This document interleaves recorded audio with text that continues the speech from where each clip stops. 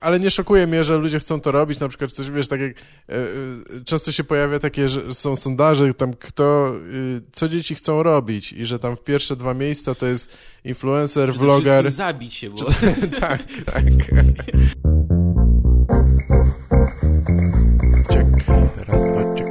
Check. Ej, siema, słuchajcie, nagrałeś to? Dziś rozmawiam z Ryszardem Rico Suave Mazurem. Możecie obejrzeć jego najnowsze nagranie 20-minutowe, wydane w zeszłym tygodniu Kolegi przez I. Możecie łatwo znaleźć na YouTubie, wpisując Ryszard Mazur, Kolegi, Stand-Up 2021, cały program, więc to łatwo znaleźć, ale zostawiam linka oczywiście też na stronie na nagrałeś.to.pl i tam jak zwykle opisy wszystkich odcinków, łatwo możecie znaleźć odcinki z danym komikiem, wszystkie razem. Można też wesprzeć podcast konkretną monetą, jeśli ktoś chce, przez PayPala lub dowolną kartą płatniczą. A i wspomnę też, że teraz jest już Foie Gras, moja płyta stara, Gaweł Feliga Foie Gras jest dostępne na Spotify'u, iTunes, Tidalu i tych wszystkich innych podobnych serwisach audio. Żeby nie było, że to taki jest tylko reissue bez żadnych remasterów wspaniałych, to dorzuciłem 2 bity dodatkowe z innego występu, trochę późniejszego, więc w tej wersji jest jakieś dodatkowe 5 minut na końcu, dodatkowe 2 kawałki. Obczajcie sobie. Wam życzę miłego słuchania, a sam pójdę chyba sobie porobić coś innego, gdzie nie muszę siebie słuchać, bo ile można. Zagram sobie w Tokyo Jungle. Zamykają sklepy, witrynę cyfrową na PS3, na sklepie Sony. Usuwają obsługę PlayStation 3, więc kupiłem sobie jedną rzecz, która nie jest dostępna nigdzie indziej. Nazywa się Tokyo Jungle i można grać szpicem miniaturowym i walczyć w dżungli miasta postapokaliptycznego. Musisz znaleźć pożywienie, najeść się dosyta i uważać, żeby cię inni nie zagryźli. Czyli bardzo życiowe umiejętności przydatne w biznesie.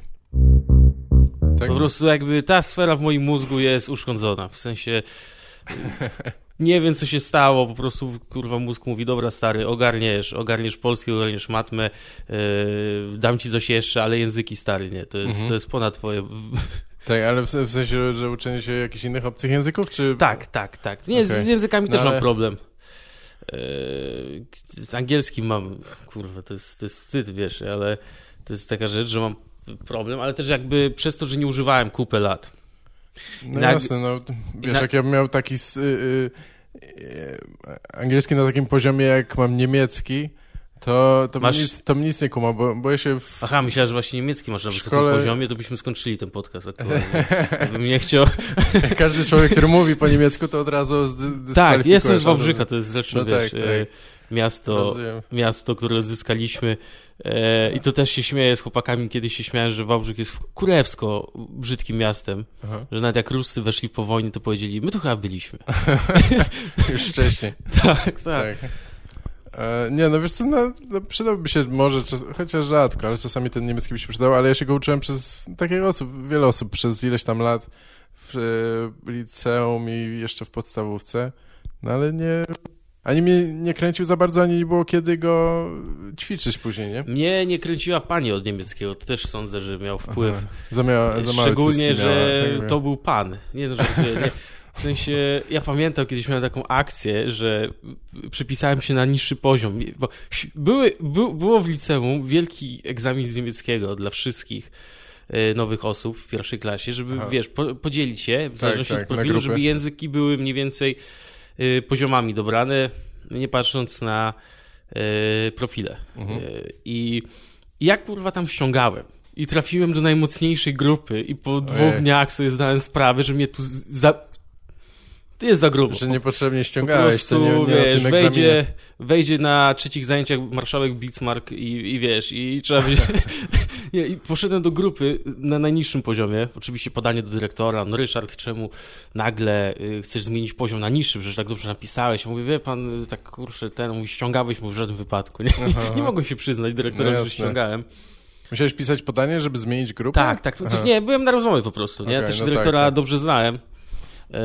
To był typowy dyrektor, WF-ista, więc wiesz, tutaj mogłeś z nim pogadać, że ja tam, wiesz, też w jakiś sposób byłem aktywny w sporcie, no to tam inaczej szły te rozmowy, ale pamiętam, jak raz się spóźniłem, ten typ z niemieckiego kazał mi się usprawiedliwić po niemiecku, bo inaczej nie zaliczy mi spóźnienia i on, warum du ist heute zu spät? A ja, ich gehe zu mein Auto und Auto kaputt.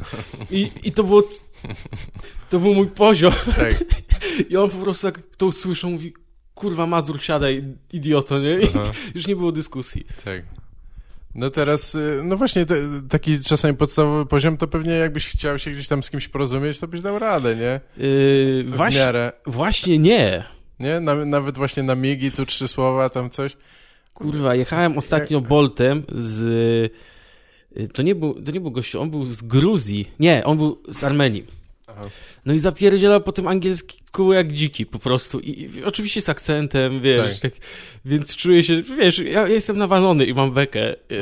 I chcę mu się gadać ze mną. I ja mam kurwa problem z nim gadać, bo jedno, że jestem już w stanie upojenia, gdzie poziom angielskiego nie rośnie, tylko zaczyna drastycznie spadać. Aha, już jesteś na tej dolnej krzywej. Tak, jestem taki, że mówi, czemu się nie nauczysz angielskiego? Mówię, stary, jakbym wiedział, że dzisiaj będę miał rozmowę po angielsku z Boltem, bym się kurwa od 3 miesięcy przygotowywał. Ściągawki do Ubera. Tak, o czym gadać z Armeńcem. Co teraz porabiasz?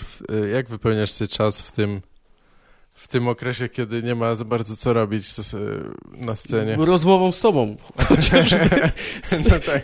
W sumie jestem tu drugi raz. Możemy się umawiać regularnie, żebyś miał co robić. Tak, bo tak napisałeś, że może w tym tygodniu, może w przyszłym, mówię, stary, nie, w tym, bo ja nie mam co robić, ja już mam, wiesz. Ja dzisiaj rano wstałem, wiesz, posprzątałem mieszkanie, czekałem na tą rozmowę, mówię, dobra, to już pod to dzień planuję, skończy się rozmowa, okej, dzisiaj coś zrobiłem. Tak. Ten dzień nie jest taki, wiesz... Też tak mam. Mam mnóstwo rzeczy do zrobienia, ale przynajmniej pogadałem z Ryszardem. To już taki duży... To twoja małżonka, tak? Ty czy dziewczyna? Żonę, ale nie zrozumiałem. Nie, chodzi o to, że wrócisz do domu i ona... Co robisz? Rozmawiałem z Ryszardem. Jaka jestem z ciebie dumna, Boże. Gaweł, jak ty mi imponujesz. Tak. Ryszard, pewnie jakiś ważna osobistość, pewnie ile tam jakiś, nie wiem, jakiś wojewoda, tak imię brzmi tak. Rynkowski. Tak. Nie, no ja mam, wiesz co, nowe hobby teraz, na przykład właśnie niewysypianie się, w tym jestem bardzo dobry i takie emocjonalne jedzenie. Wiesz, jak ludzie mają chodzą na takie, biorą udział w takich konkursach, że kto więcej zje, to ja bym mógł takie, na zasadzie jak masz depresję, albo że przychodzi ojciec i na ciebie krzyczy i mówi, że jesteś kurwa nikim i wtedy wpierdalasz dopiero cały tort. Ja widząc ciebie chciałbym ci wierzyć, że ty dużo jesz, naprawdę, bo... No wiem, nie, to tak... tak, bo ja jem nieregularnie, ale ostatnio się nad tym zastanawiałem nawet, jak już mam właśnie za dużo czasu, to żeby trochę przybrać na masie, nawet nie, że jakoś strasznie przypakować, ale żeby przytyć. Ja wiem, że to jest dziwne, bo wiele osób ma przeciwny problem, ale dla mnie to nie jest takie wcale łatwe jakoś. Kurczę, powiem ci, jeśli chodzi... Ja jestem akurat z tych osób, które, wiesz, patrzą na pizzę i już mi się kurwa odkłada, wiesz, na brzuchu, nie? W sensie, tak, okay. Dla mnie całe życie jest jakimś walką z wagą, nie? Czyli z kontrolą, bo jeśli ja sobie za dużo pofloguję, tydzień, 2, 3, no to kilogramy lecą jak szalone. Aha. Ja w szczycie jaką wagę posiadałem. Ja też jestem, wiesz, endomorfikiem, nie? Jest takie coś jak typy sylwetki. Tak. Jest ektomorfik, mezomorfik, endomorfik. Ekto to jest ten typowy... To jest którego dinozaura najbardziej przypominasz, tak? Tak. Nie mam pojęcia. Ja przypominam tego wiecznie głodnego. T-Rexa. Tak, T-Rexa z nadwagą. Z długimi rączkami. Tak, że on ma za krótkie rączki nie dlatego, że ma krótkie rączki, tylko ma taki wielki bebzol, nie? To jest, wiesz, nie, no są te typy sylwetki, nie? Wiesz, ekto to jest typowy chudzielec, mezomorfik to jest ta optymalna, endomorfik, no to kurwa zwykły grubas, po prostu to jest tłumaczenie. I miałem 115 kg w szczycie wagi, teraz dla porównania mam 95 około, czyli 20 kg w dół. I też pamiętam, ja mówiłem nawet w żarcie, w materiale zresztą, w którym wrzucam, że ważyłem kiedyś 115 kg, podchodzi do mnie typ po występie, mówi, stary, co to jest 115 kg? Ja mówię, kurwa, dobra, przyznam się, ważyłem 120, mówi, i to jest waga. I od tego czasu zmieniłem żart na 120, bo gościu przyszedł mi zwrócić uwagę, że 115... 120... To jest śmieszne, no, ale to tak, to jest taki śmieszne, ale zahacza, że właśnie o takie komediowe aspekty niektórych słów, nie, czy jakieś właśnie liczb, że 115 to tak ja jeszcze nie równo, tak jak mówią, mało... że od 180 zaczyna się facet, to od 120 zaczyna się grubas, nie? Najlepiej, że on nie był gruby, jego żona była dość. Może to było takie stary, 115, siadaj na mnie, nie czuję, nie? Ona ma 130, jak się przejedzie, kurwa, człowieku. To... Jakbyś mały, to byłeś duży, tak? Że tak powiem. Nabijali się dzieciaki od początku z siebie, czy... Bo myślałem, że może, wiesz, że później na przykład uprawiałeś sporty czy coś, niektórzy mają tak, że dużo jedzą, bo uprawiają sport jakikolwiek i takim zostaje, czy coś. Tak, to też jest bardzo ciekawe. W sensie, to jest prawda, nie? Że jak trenujesz, zaczynasz dużo konsumować. Mój trener powtarzał zawsze taką zasadę dietetyczną, bo tam treningiem mówimy trenerze, dieta, on mówi, masz wpierdalać i jeszcze więcej zapierdalać. I to było clue jego diety, nie?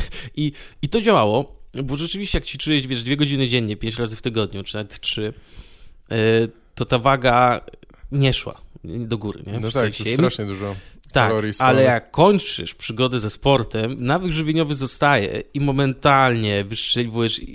To nie jest tak, że ktoś się zapasł po karierze, bo chciał, bo on planował, nie, ja kończę karierę, będę teraz grubą świnią, nie. Po prostu ciężko się odzwyczaić od tej podaży kalorycznej i wiesz, wiesz, też dorosłe życie mało kto, wiesz, przechodzi na coś innego, nie, że znajduje jakąś alternatywę. I ćwiczy i wiesz, się po prostu rusza, nie?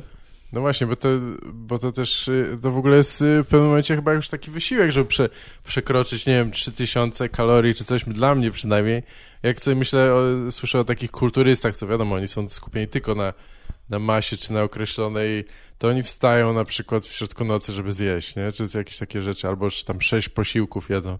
No nie, kurwa, to jest jak dodatkowa robota, to normalnie, już nie wspomnę o wydalaniu, to tyle godzin poświęcasz na to Dla wszystko. mnie to nie jest wyzwanie. Ja potrafię wypić 10 piw, sobie siedząc na imprezie. No tak. Litr ma 44 kalorie. Ja przy piwie walę, jak mam dobry dzień, 2200. Wiesz, o co chodzi? Płynie.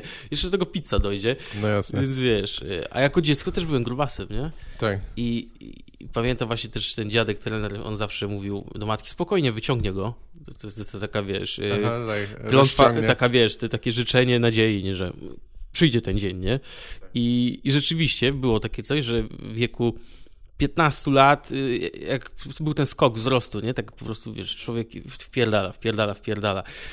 Na przykład mój wujek miał rozstępy, nie? Był też grubym dzieciakiem. No tak. I on pękł. Po prostu my się śmialiśmy, że pewnego dnia kurwa pączek za dużo i wygląda jak tygrys do dzisiaj.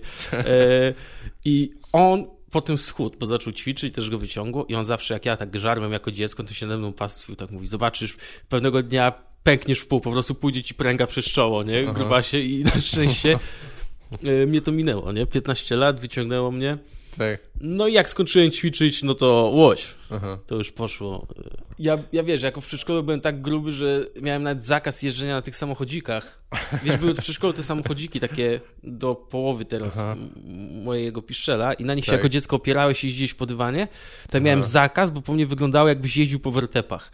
Normalnie przedszkolanka mówi, Rysiu, cokolwiek, samochody nie. Nie wiem, jak ci to powiedzieć, ale... Był zakaz do określonego wzrostu i Ryszard, tak? Tak. Nie, ale serio, tak? No, naprawdę cię szykanowali, nie pozwalali jeździć? Tak. Normalnie byłem szczuty w przedszkolu, wiesz, kurwa, ciężka trauma. Nie, ja też miałem świadomość tego, że... Znaczy w przedszkolu, już w przedszkolu dzieciaki się napierdalają z ciebie, że jesteś inny, ja nigdy nie miałem wyzwisk w kierunku wagi, nie przypominam sobie. Okay. Żebym, wiesz, ktoś się śmiał, że jestem gruby, albo poczułbym... W sensie, kurczę, jakieś kompleksy na pewno były w tym dzieciństwie. No tak, ale to z czasem, no, że są kompleksy, to można mieć jeszcze od rodziców czy coś, ale się zastanawiałem, czy już wtedy dzieci przyswajają te kategorie. Ja nie czułem akurat tej kategorii. Ja też zawsze byłem, wiesz, bardzo sympatycznym dzieckiem, nie? W sensie uśmiechnięty, okrąglutki, raczej na mnie... A nie byłem grubaskiem takim, wiesz, że jest gruby i oj, to dziecko umrze za 3 lata, nie? Tylko to był grubasek taki, wiesz, misiaczek, nie? Okay. I nie byłem też tak, wiesz, mocno gruby, nie? Bo na przykład w podstawówce miałem typa, który on w pierwszej klasie miał 90 kilo w podstawówce. Tylko, że on też był wielki, on miał, kurde, już z 1,70 m. To był po prostu, wiesz, no takie bydle. I pamiętam, on kiedyś do mnie przychodzi i zawsze mi pierdoli to, co żar, nie? Co miał na śniadanie. I mnie to wkurzało strasznie, nie? Była sam gruby i on, wiesz, i mi pieprzy i co tam zeżar. I pewnego dnia mówi, no dzisiaj zjadłem 10 pączków. Ja mówię, i spierdalaj. I w pierwszej podstawówce powiedziałem do gościa, spierdalaj. I wszyscy taka cisza. Aha. Wiesz, pani... No.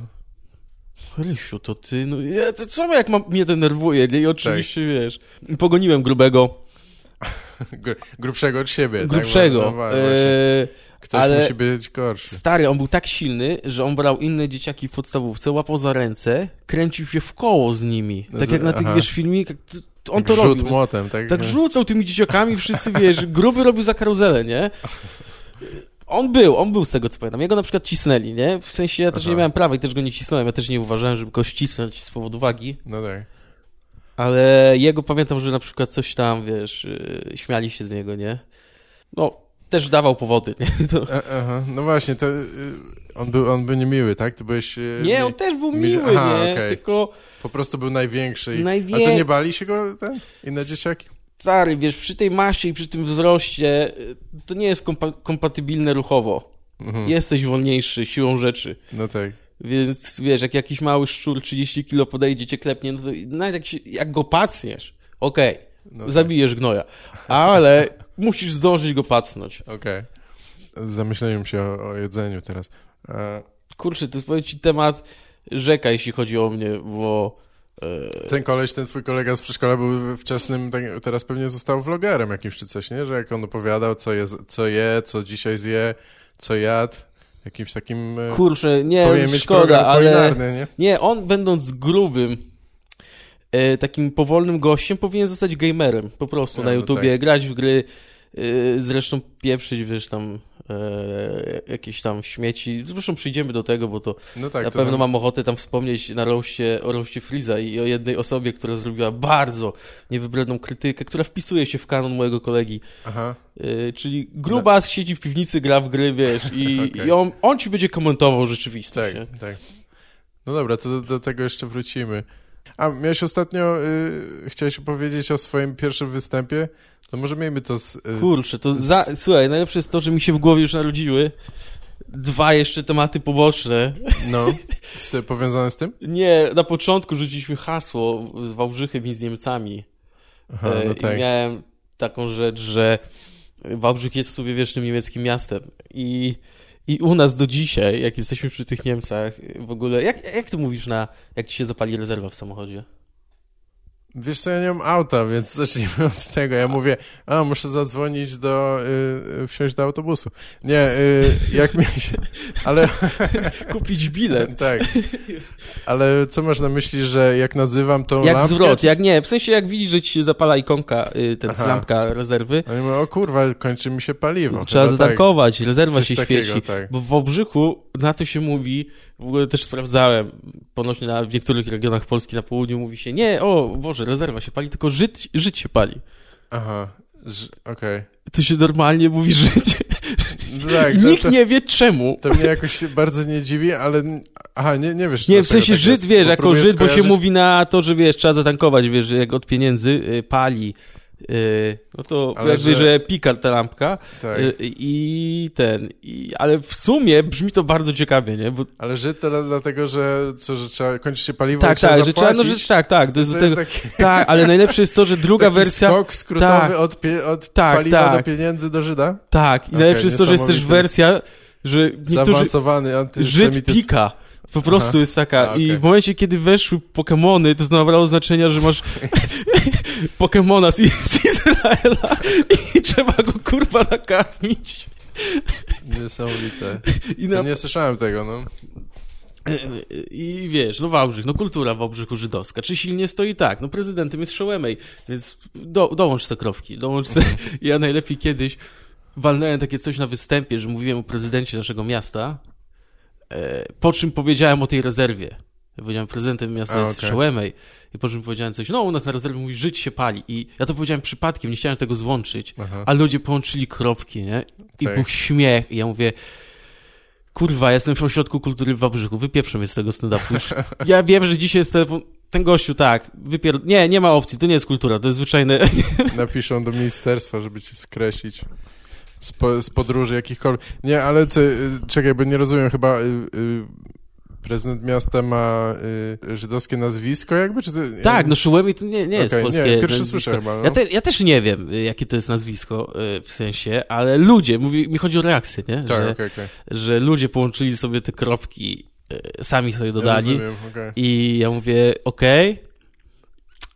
ja nie będę tego tłumaczył i się bronił, bo co tak, powiem, będzie gorzej. To będzie gorsze, tak. Nie będę pytał, czemu tak. Czemu się śmiejecie? Nie? Jakby ja od razu skojarzyłem, wiesz... No tak, jak powiedziałeś jedno po drugim, to owszem. Ale tak serio to kultury żydowskiej to chyba... Nie ma. To jest... Żydzi jacy byli, to już ich tam nie ma. U nas jedynie co jest to powiedzonko i okazuje się... Kultura antyżydowska, to miałeś na myśli, tak? To jest w całej Polsce, ale... Wiesz bardzo bogata kultura antyżydowska. Ja ci powiem tak, że ja odkąd, wiesz, robię stand-up, zastanawiam się nad tym, wiesz... czy co mówię, chociaż mogę nie potwierdzać tego jak na razie początkiem rozmowy, ale wiesz, jakby zapałem się, jak powiedziałem kiedyś, że ten się pali. Ja mówię, kurwa, to jest... To określenie jest dość mocne. Tak. Nie wiem, czy ono powinno w ogóle... No tak, teraz się mówi problematyczne, to możesz się wymigać z tego, że że masz świadomość, ale nic nie zmieniasz. Najwyżej raz w tym podcaście powiem to, co powiedziałem, potem będziesz to pikać, żebyśmy też, wiesz, nie było, nie, że... No ja nie cenzuruję, co ty? Nie, ale tak... To znaczy, ja też nie mam czego się wstydzić, bo to ci ludzie się zaśmiali. Jasne. Nie ja. To ja jestem niewinny. Tak. I ten, kto kurwa wymyślił to powiedzenie, nie? To jest... No tak. Ty rozumiesz, że on musiał ktoś jechać z autem. To nie było auto, wiesz, jak byli... Nie, dobra, nie ciągnijmy tego. Nie ciągnijmy tego. Tak, nie wiem, kiedy to powstało, ale myślę, że... Ale że po wojnie raczej, więc już mogły być auta. No nie wiem, nie mam pojęcia. Tak, ale no nie. Nie, może skończył ten temat. Fajnie, że chciałem do niego wrócić. Będzie śmieszny. Ocenią słuchacze. Ocenią milionowi słuchaczy. Tak. No dobra, a chcesz powiedzieć o tym występie pierwszym, czy wczesnym jakimś? Kurczę, wiesz co? W Wałbrzychu? Czy? Nie, w Wałbrzychu nie było stand-upu, nie? No tak. Ja jeszcze mieszkałem wtedy we Wrocławiu. Pod namową przyjaciela. Tam byłem tym takim typowym, wiesz, śmieszkiem. On mi powiedział o tej formie, jaką jest stand-up, bo ja wiesz, zawsze chciałem kabaretu mi się chciało. No tak. Ale nie miałem tego drugiego do pary, nie? Chociaż. Trzeciego. I on mi jakby podrzucił temat, jakim jest stand-up. No to więc napisałem wtedy chyba do wrocławski stand-up na fanpage, że chciałbym wystąpić. Napisali mi, że 5 minut, żebym przygotował jakiś tekst i pamiętam dzień przed siedziałem, pisałem te żarty. Wtedy też napisałem swoje pierwsze żarty, między innymi taki żart, że wtedy byłem w strasznych długach, nie? Byłem w strasznych długach i rzeczywiście część hajsu wisiałem ojcu. Tak. I miałem taki żart, wymyśliłem, że spotkałem tego wierzyciela i on do mnie mówi, chuju, gdzie są moje pieniądze? Ja się patrzę, mówię, tato, nie wiem, nie ma. I ja przypadkiem wtedy wymyśliłem żart. Ja nie wiedziałem, że tak się buduje żarty. Po prostu... Tak, nie kumałeś jeszcze konstrukcji jakby, ale... Tak, i napisałem takie rzeczy, też o tym grubym dzieciństwie mówiłem, że byłem grubym dzieckiem, że tam stary mówił, że ja miałem taki apetyt, że paczkę parówek wciągałem nosem, a kiedyś nie było tych cienkich. I wiesz, i przypadkowo napisałem dość dobre 5 minut, nie? Takie, że tam, kurwa, tam było samo żarcie, tam to było tylko jedzenie, nie? Tak. Tam się pojawił żart, który już chyba nigdy nie wróci i nigdy nie będzie nagrany, oprócz Comedy Central. To było kiełbasa, majonez, jaka ze starym pieprzą kiełbasę z majonezem, nie? I stary się o ten żart, pamiętam, obraził wtedy. Tak? Normalnie się obraził, bo ja go przy rodzinie, jak on wszedł na scenie, to ja go wszędzie przy całej rodzinie wałkowałem, że jak stary żre kiełbasę, jak się odchudza, nie? I wiesz co, i poszliśmy, i to było w Vertigo we Wrocławiu.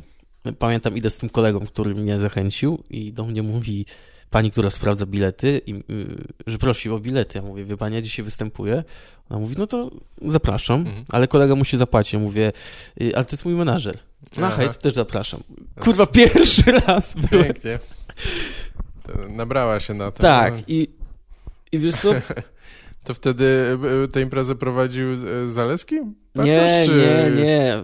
To już Zalewa już nie było. W Warszawie, tak. Zalewa, no był w Warszawie już wtedy, nie? Zalewa to ja poznałem po jakimś X czasie bawienia się w to. Tam prowadził wtedy Krzysiu DZ, tak go trzeba tytułować, tak. Bo tam nazwiska nie można. Okay. Tak się utarło. Kurczę, nie pamiętam, to był ze mną. Kurczę, chyba to był występ w ogóle Olki z Kubicką, z Magdą Kubicką. Oli Szczęścia z Magdą Kubicką, jak pamiętam. Tak. One na pewno tego nie pamiętają. Nie ma opcji. Ale naprawdę było spoko, wiesz, wszedłem, mam tu gdzieś nagranie po występu, stoję, wiesz, stresowany. Po prostu mimika twarzy to jest... Jasne. Że ja stoję wkurwiony, mówię te rzeczy, nie? Ja tak stałem, wiesz, mikrofon do klatki, w ogóle mikrofon trzymałem wtedy jeszcze na klatce piersiowej, co robiło rezonans, wiesz. No tak. Ale było fajnie i wyszedł mi ten występ. Ludzie się naprawdę śmiali i potem jeszcze chyba jakieś 2 zagrałem i na pół roku przestałem. Aha. I dopiero po pół roku doszedłem do wniosku, że chcę to robić i biorę się na to za to na poważnie. Tak. Stwierdziłeś, że w stand-upie nie da się tak łatwo spłacić długów, czy po prostu straciłeś jakoś zainteresowanie? Ja te długi miałem jeszcze, tylko już bym... Ja wtedy sięgnąłem chyba dna, wiesz, finansowego, moralnego, bo wiesz, miałem długów... To powiedzmy, co jeszcze robiłeś, to ciekawe. Kurwa, no to są... Wiesz, wtedy wyjechałem chyba pierwszy raz,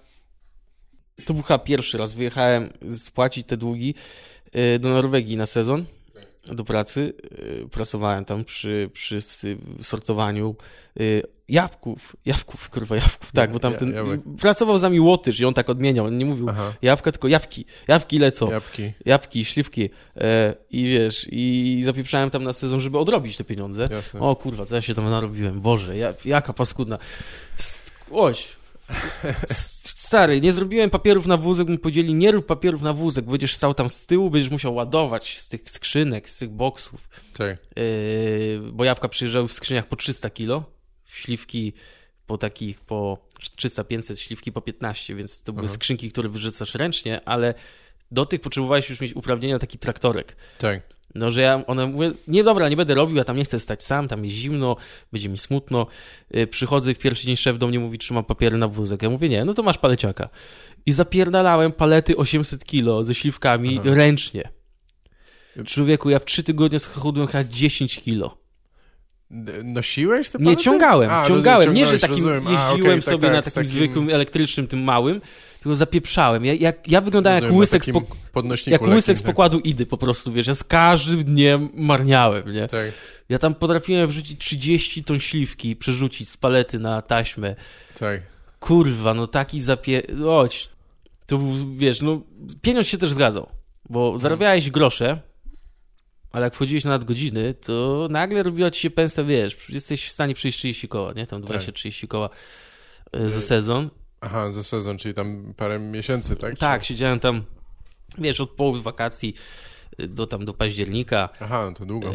Kurde, ale ja pamiętam, jak tam wycieczka kiedyś przyszła w ogóle Azjatów. Kazali nam ubrać fartuszki, czapki. Normalnie, kurwa, zdjęcia robili. Ja się czułem, wiesz... Inwestorzy jacyś, tak? Czy... Nie, wycieczka. Normalna, kurwa, prostu... wycieczka. Zwykła, nie? I jeszcze nam podkręcili ale to turyści? Przyjechali oglądać ten sortowy? Tak, okay. Przyszli sobie zobaczyć. Lepszy był motyw, jak przyszedł jeden farmer z wnuczką i nad tą maszyną, taką wielką sortującą, gdzie te jabłka lecą, one są wyrzucane według rozmiarów na każdą taśmę, bo potem je układasz rozmiarami, nie? Tak. To nie jest tak, że sobie wpierdalasz wszystkie, tylko duże są do dużych skrzynek, małe do małych, jasne. To idzie do sklepu. Stał farmer nad takim mostkiem, nad tą maszyną.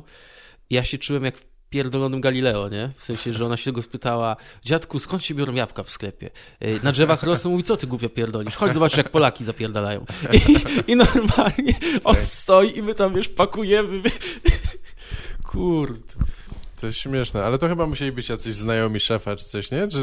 Czy tam regularnie były wycieczki? Bo to dziwne, że ktoś przyjeżdża tam była zwiedzać. Kiedyś właśnie wycieczka, ci farmerzy sobie cały czas mogli przychodzić, nie? Wiesz, sprawdzać, jak my zapieprzamy. Ja ci mówię, kurczę, tam był taki jeden z tych szefów, strasznie mówił tak głośno i twardo, tym norweskim. I on zawsze wchodził, zrobił takie ha! I jemu brakowało owczarka i karabinu na tym mostku, wiesz o co chodzi? I on zresztą wyglądał jak taki typowy, wiesz. Drugi szef za to, ten główny, on miał na imię Björn. Björn, co po norwesku jest niedźwiedź, nie? Tak? Tak, i ja mam takie, jak trzeba być zjebany, żeby dać dziecku imię od zwierzęcia? Po czym to chyba bardzo popularne imię, nie? Tak, po czym ja mówię, ja mam na imię Ryś. No tak. No kurwa, jednak trzeba było pomyśleć. No tak. Więc wiesz, i z nim była beka, nie? Bo on był taki zawsze, że przychodził i on do mnie potrafił przyjść tam. On jak do ciebie przychodził, to wiadomo, że dostajesz wolne. A wolne było wymiarem kary, bo chciałeś najebać jak najwięcej godzin, żeby dostać jak najwięcej nadgodzin i żeby ta pensja się zgadzała.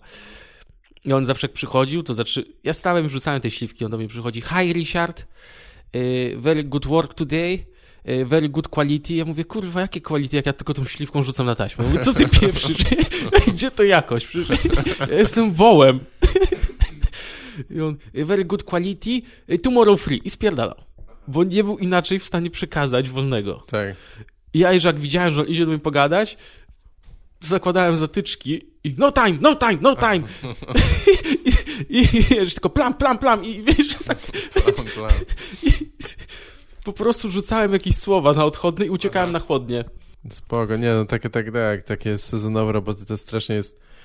No ale rozumiem, że troszkę się odrobiłeś. A nie nauczyłeś się na pewno nic tam norweskiego czy coś, nie? Bo wszyscy po angielsku albo... Nie, nauczyłem się... Albo jakieś dźwięki wydawali ostatnio losowe. Wiesz co, oni gadali z nami po angielsku. Tak. Co też nie było łatwe, bo to nawet nie chodzi o to, że u mnie ten angielski jest słabszy, tylko oni... Ja słyszałem ponoć, że Szwedzi bardzo czysto mówią po norwesku. Ponoć najczyściej w Europie, jeszcze z jakimś krajem. Tak. Norwedzy, szczególnie ci starzy, no mówią, wiesz, jak o ile o Niemcach się mówi, że mają coś w gardle, jak mówią coś w gębie, jak coś mówią, to oni już mają to kurwa w gardle, Norwedzy. Po prostu to jest taka gęś, takie i no ni chuja, ich nie rozumiałem, nie? I mieliśmy Łotysza, który jakby był naszym liderem i on znał biegle, wiesz, polski, szwedzki, norweski i jakby przez niego się komunikowaliśmy. Tak? No. Więc poza tym ja myślałem, że sobie podciągnę angielski w tej pracy. Ja mówię, muszę z kimś się dogadać. Kurwa, 95% to byli Polacy na sezonie. No dlatego słyszałem spytać, tak? Chuj, kurwa, wiesz, to była... Jeszcze w ogóle były dwa klany, bo my byliśmy tymi, co pracowali na godzinówki, sortowanie jabłek i śliwek i byli brokularze. Nasza konkurencja, która zapierdalała na akord, wiesz, konkurencja. Tak. Po prostu nie gadaliśmy ze sobą. Można powiedzieć, że nawet się nie lubiliśmy. Bo od nich jebało, wiesz, brokuł śmierdzi. To...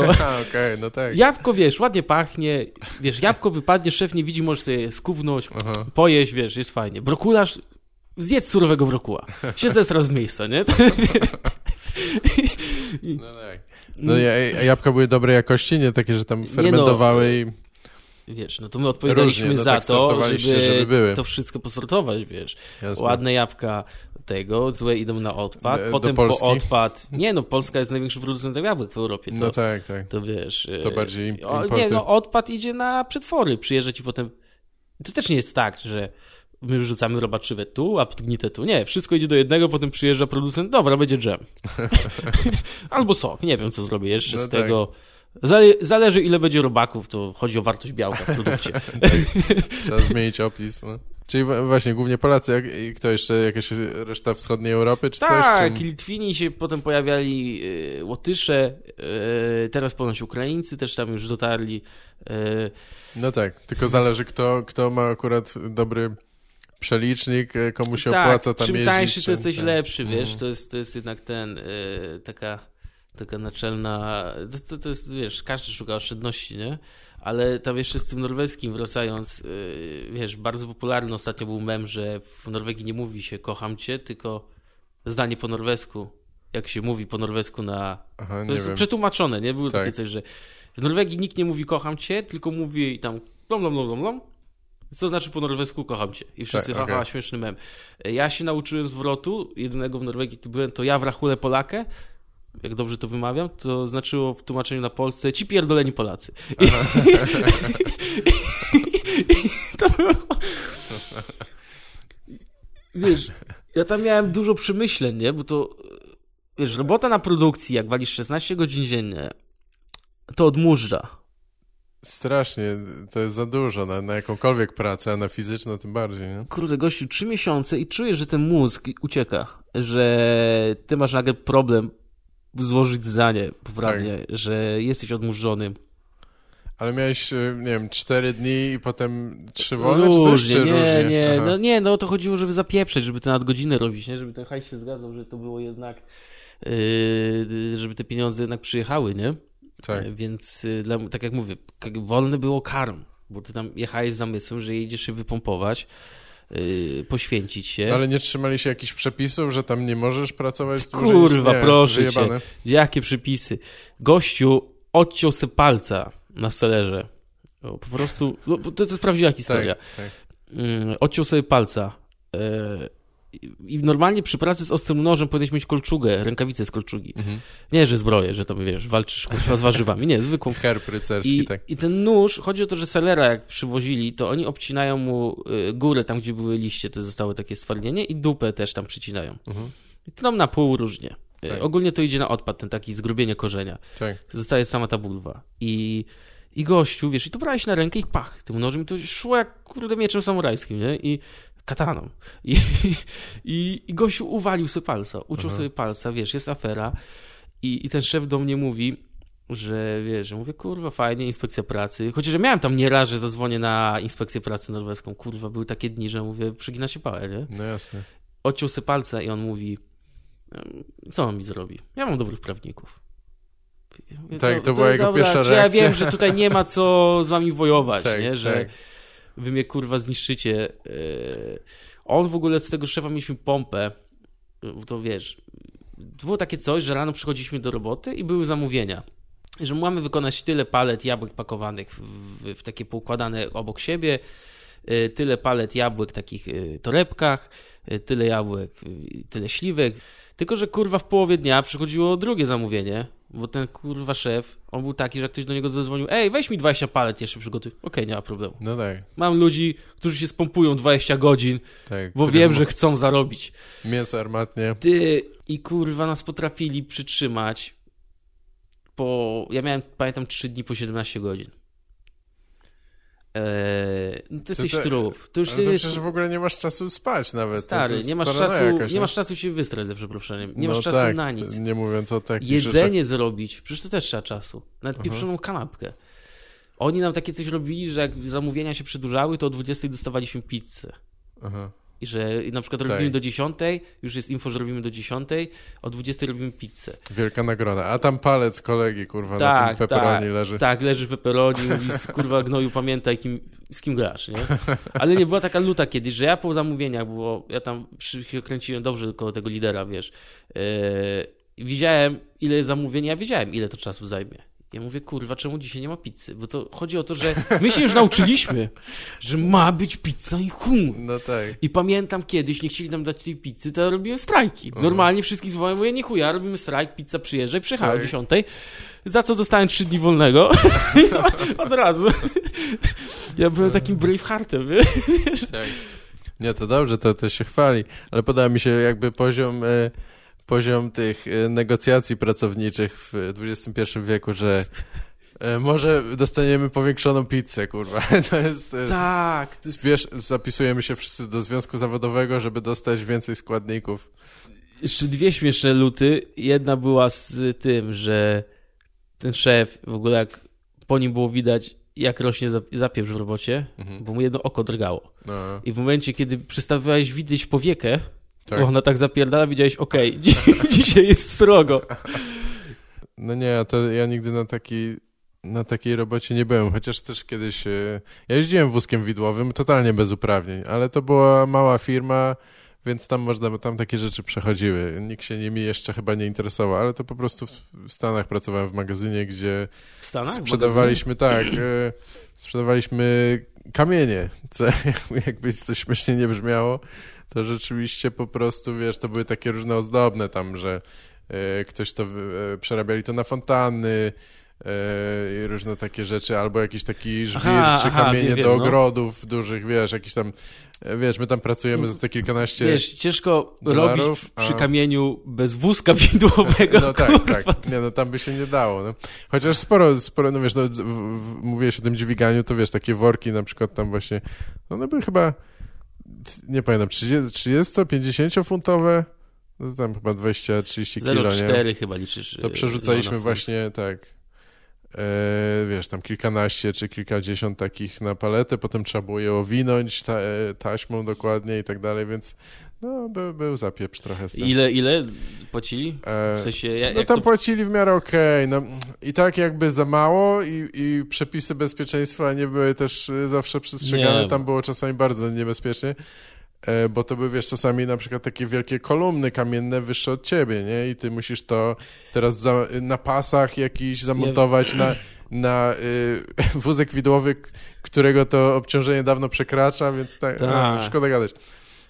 Ale tam płacili kilkanaście $, za godzinę, więc to bez porównania może. Nie wiem, jak w Norwegii, ale... My dostawaliśmy, kurczę, jak na polskie, to było spoko, tylko tu wypłata dużo zależy od kursu, wiesz, bo ty robisz w dziesiątkach tysięcy koron, wiesz, nagle odkładasz 60 000 koron, więc różnica na kursie z 0,42 do 0,47 to jest dla ciebie, wiesz, kilka koła. A jakbyś miał tam żyć za ten hajs, to nie bardzo? Nie, no stary, ja kurwa, jak jeździłem do Polski, to wiesz, jak wróciłem z tego sezonu, też sobie powiedziałem, zrobiłem jeszcze jeden dziwny biznes, i powiedziałem, nie mam nic do stracenia. Jestem na totalnym dnie. Wiesz, o co chodzi. I mówię, robię ten stand-up. W sensie zaczynam się w to bawić i powiedziałem sobie, kurwa, robię to, nie wiem, z 5 lat, jeśli nie wyjdzie ciul, ale nie będę żałował, że nie spróbowałem robić w życiu tego, co chcę. I rzuciłem wszystko na tą kartę. Nie podjąłem żadnej pracy stałej od tej Norwegii. Potem wróciłem jeszcze na drugi sezon. To na drugim sezonie, jak już latałem, bo tam już miałem jakieś propozycje grań, wracałem na jakieś występy pojedyncze, to kurwa normalnie w bagażu podręcznym 10 kilo wiozłem, wiesz, kiełbasę, ser, wędlinkę, bo kurwa żarcie tam było za drogie, wiesz, takie, no tak. Jak jedziesz tam autem, to przywozisz kurwa na start 40 kilo żarcia, wiesz, mąki, sery, mleko, wiesz, kurwa, surowiznę, krowę jakby weszła do bagażnika. Kozę. Tak naprawdę większość twojego ładunku to jest szama. Tak. To jest szama, bo siedzisz tam 3 miesiące i to się zużywa, wiesz. U nas mleko 2 zł. W Norwegii mleko 20-30 koron na nasze, no to tam teraz jest kurs 0,45, to tam plus minus liczmy pół, nie? Tak. No to około 12 zł. No to wiesz, i wiesz, zużyj przez ten czas, nie wiem, kurwa 20 kartonów, no to nagle ci się robi różnica 200 zł, nie? 20 kartonów mleka? Co ty robiłeś tam, ser? 4 miesiące tam siedziałem. No dobra, ale okej. To kawa, wiesz... Pijesz mleko? A, no okej. Też piję mleko do kawy, wiesz. Okay. I to jest taka różnica na takie pierdole, nie? Mięso. Myślałem, że po prostu się w nim kąpiesz, bo dbasz o cerę tak bardzo. Chciałbym zarabiać tyle, żeby się kąpać w czymś, co mogę jeść. Żeby jeszcze zawołać bezdomnych i powiedzieć, stary, ja najpierw wymoczę tu jaja, nakruszę, tu potem wyjdę i ci nakruszę bułki, sobie zjesz, wiesz, tam, tak jak... Możesz wziąć gołębie, co tam masz, kurwa. Chciałbym tak, ale... Tak. A gdzie mieszkałeś? W jakimś... Jakiś akademiku z 15 osobami? Czy... Nie. Pierwszym razem mieszkałem u wujka, też małym bardzo mieszkanku. Okay. Drugi raz mieszkałem u znajomego. Wszystko tam się dzieje w okolicach Oslo, Drammen. Pracowałem w Lier, to jest miejscowość przy Drammen. A nie byliście jakoś odizolowani, że to na przedmieściach, że nie było nawet sklepów czy coś? Nie, wiesz co, tylko też jest z Norwegią jest taka, wiesz, my mieliśmy akurat dobrze, mieliśmy znajomych Tak. Czy kogoś gdzieś można zaczepić i mieszka w normalnych warunkach, bo normalnie to jedziesz i śpisz też u rolników. Tak. No i kurwa, to nie są dobre warunki, nie? No, ja tam kiedyś podjechałem, to oni mieli takie chatki, kurwa, jest październik, pizga jak cholera, oni mają chatki letniskowe, rozumiesz? I siedź tam, kurwa, w listopadzie. Okej, i co, jakieś elektryczne ogrzewanie? No farelka dostajesz, Okej, no jasne. Colin Farrell się grzeje, tak zwany. Colin Farrell, tak, wyobraź sobie Colina Farrella, który ci mówi, żebyś sobie polał więcej, kurwa, wódki, tak? A ten szef, taki pijący człowiek? Bo jak teraz sobie pomyślałem, że stereotyp jest, nie wiem, czy Norwegia to jest Skandynawia? Ogólnie Skandynawia, alkoholizm, bo jest taki, tak. Tak, jest to stereotyp. Bo jest któryś z tych krajów północnych nie należy do Skandynawii, albo to jest takie subiektywne, zależy jak to się dzieli, nie? Nie pamiętasz? Nie wiem, chyba może Dania. No to nieważne, to nie, okej. Nie wiem, Finlandia to się chyba śmieją, że już to prawie Ruscy, tylko był koczą. Okej. Wiesz co, z nimi jest taka luta, że ogólnie jest chyba prohibicja. W Norwegii jest na pewno.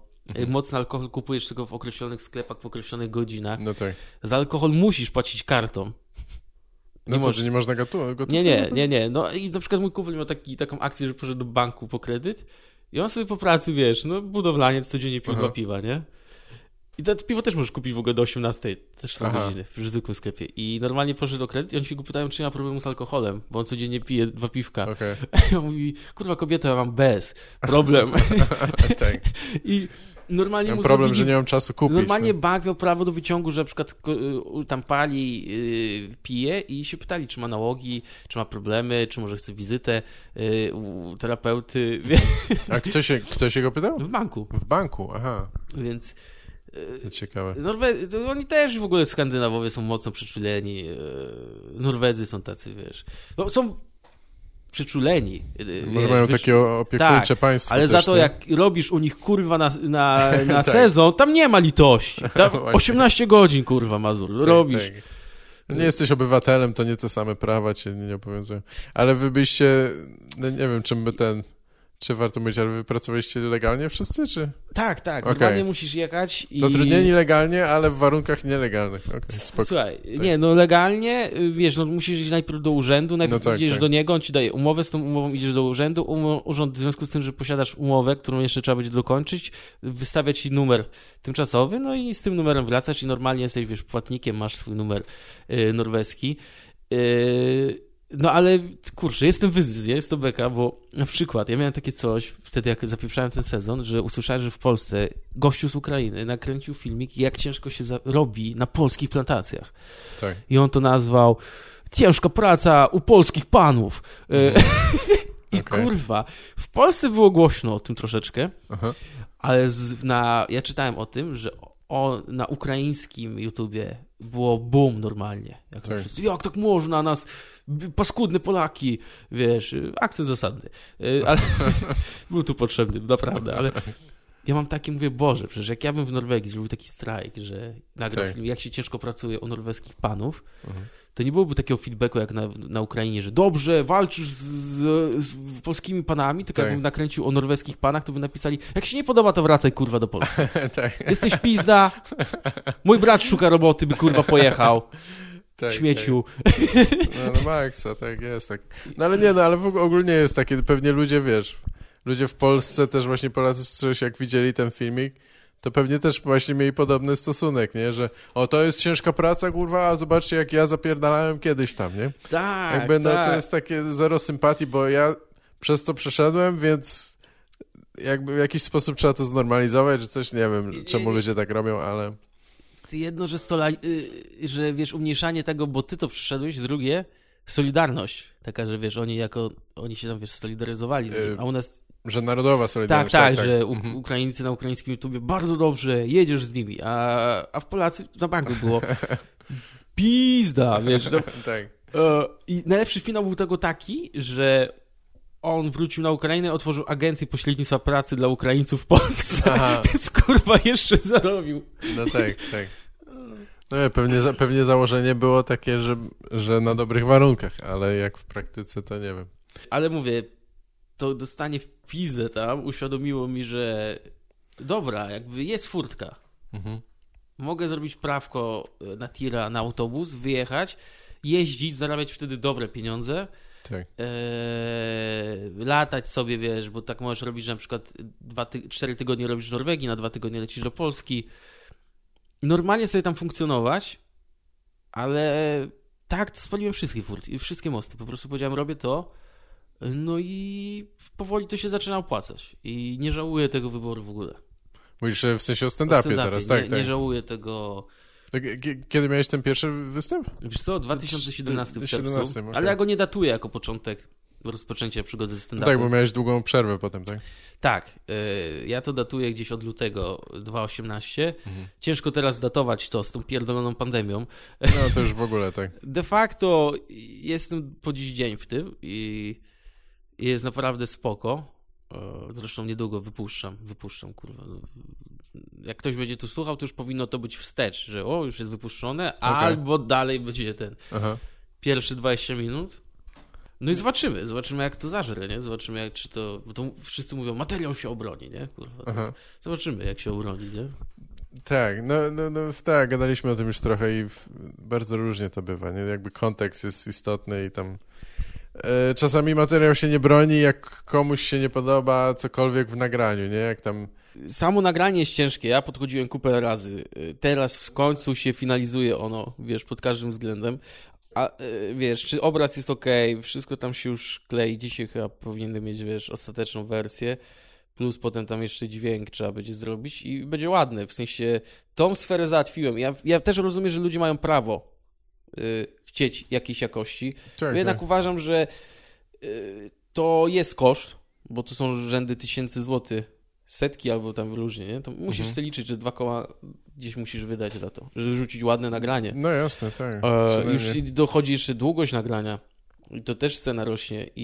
Ale z drugiej strony uważam, że wrzucanie takiego czegoś, no to już jest trochę... Ja wiem, w sensie, na przykład ja rozumiem, w sensie całą stronę komików. Wiem, jakie to jest ciężkie i paskudne, bo kurwa mi to zajęło rok czasu. Ale z drugiej strony też wiem, że ludzie mają prawo wymagać. I tyle, nie? W sensie nie będę ja uważam, że nie mają. Ja uważam, że jebać ich wszystkich wasz kurwa do piwnicy, siedźcie co tam kurwa, oglądajcie dobranocki, wypierdalać. To jest moje przesłanie. Nie, w sumie masz rację, ale... To są roszczeniowe kurwy. Słuchasz mnie teraz jeden z drugim? Słuchaj. Nie przerywaj. Tak. Jak te patestreamery, no. Tak. Słuchaj, Ubecka. Tak. Nie, oczywiście, że mają prawo, ale też ludzie mają prawo mieć na to wyjebane, bo to jest takie, że jakby... po pierwsze, zazwyczaj ludzie za to nie płacą. To jest takie darmowa rzecz na YouTubie, to po pierwsze, ale po drugie, jakby nawet wtedy to jest kwestia umowna, jakby, no to jest takie kapitalistyczne podejście, że jakby, wiesz, czy coś musi spełniać moje akurat wymagania. Tak. Ja sądzę, że powinien spełniać wymagania twoje jako osoby, które wrzuca. Jeśli ty czujesz się z tym, to jest jakby najczystsza opinia, że takie coś cię zadowala. Taki obrazek, taka jakość dźwięku, takie żarty. Chuj, nie muszą was bawić, wyłączcie, wypierdalać. No tak, żarty to już w ogóle jest to już bardzo subiektywne. Kuźwa, ja pamiętam jak raz grałem z jakimś tam komikiem, no i nie jest to komik, powiedzmy, takich najbardziej konstrukcyjnych żartów. I kurwa publika była taka, zaskocz nas czymś wyszukanym. Ja mówię, kurwa zły adres. Jedno, że nie specjalizuję się w takich rzeczach. Tak. Drugie, kurwa, co wy tu robicie? Oni chcą, kurwa najgorszy typ. Czy na YouTubie to jest w ogóle, wiesz, ta roszczeniowość, że ludzie, my chcemy dobrych żartów, tego się spodziewałem, bardziej wysublimowane i to, a weź, kurwa, zamknij mordę. Tak, nie, no wiesz, bardzo to jest, ja oczywiście się zgadzam, że jak każdy może sobie wymagać, ale też bardzo mnie śmieszą niektóre takie te zarzuty, czy jakby komentarze właśnie na zasadzie, że tam ktoś wrzuca kilkanaście minut materiału nawet, czy coś, chuj krótkie, strasznie krótkie. Stary, to w ogóle nawet nie wiesz, ile czasu zajęło przygotowanie tych kilkunastu minut, co dopiero nagranie. Słuchaj, za darmo człowiek nigdy nie szeduje. No, może coś w tym też jest. Chociaż jak pamiętam, do tej pory pamiętam pierwszy special za pieniądze, pierwsze nagranie za pieniądze na YouTubie to było, prawda, stand-up bez cenzury chyba. Tak. Wiesz, Kasia z Ablardem i z Kacprem chyba. było coś takiego, że oni sprzedawali to za 5 zł. Za 5 zł to sprzedawali i była taka kurwa burza, pamiętam wtedy, że, znaczy wiadomo, no pewnie były podzielone, to jest wiadomo, jest 10-20% max tych wkurwionych ludzi, którzy komentują i reszta, którzy po prostu chill, no obejrzałem sobie, okej, albo nie, ale wiesz, jakby właśnie samo to, że na przykład chyba pojawiało się coś, za co trzeba było zapłacić 5 zł, a teraz ludzie płacą kurwa YouTube'owi pieniądze, kupują YouTube Premium, więc nie wiem o co chodzi. Nie wiem, no, ale... ludzie są kurwa pod tym względem. Ja w ogóle, wszystkie osoby, które mają prawo mają ochotę. W ogóle ja uważam, że powinna zostać wprowadzona matura kurwa na internet. tak. I że masz proste zadanie napisać słowo który poprawnie albo chuj. Jeśli napiszesz przez samo H, stary, sorry, to nie jest miejsce dla ciebie. Nie obchodzi mnie, że to jest śmieszny żart, że nie, stary, źle to zrobiłeś. Powinny być normalnie egzaminy. Ale nie wiem, czy akurat ortografia. Chyba to musiał być bardziej złożony ortografia też swoje robi. Sądzę, że to już byśmy... Może nie sądzę, żebyśmy odsiali wszystkie osoby, ale sądzę, że bardzo dużo. No tak. Druga rzecz, jak piszą komentarze po występach, na przykład na bileterii. Kurwa, ja gram jako support.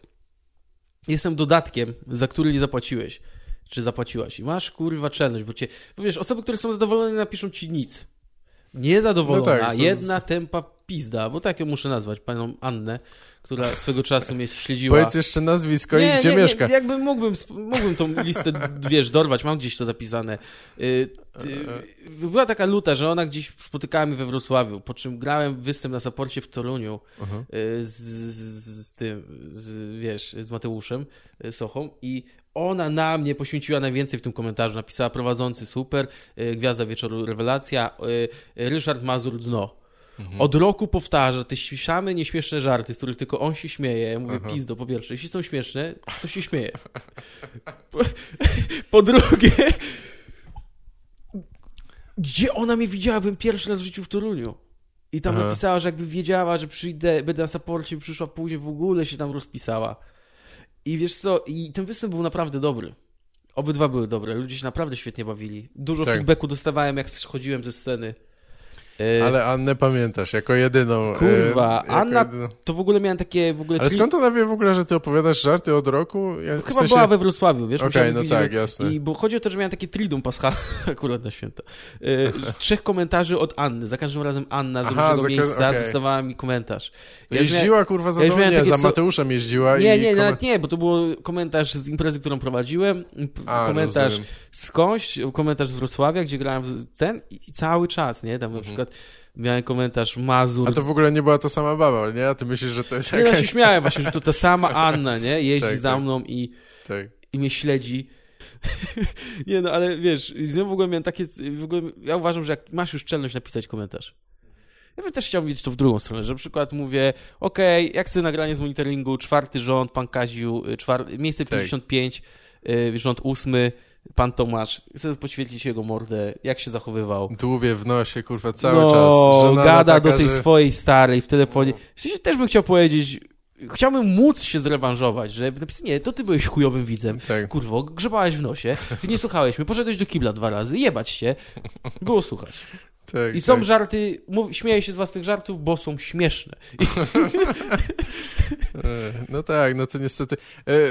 Często ja nie wiem, jak ktoś pisze tam po transakcji na Kupileś czy coś, to przypuszczam, że rzeczywiście jest klient zadowolony lub nie, ale często nie wiadomo, myślę, że jakiś spory procent to są takie trolujące komentarze, że oni liczą na to, że ty się zdenerwujesz.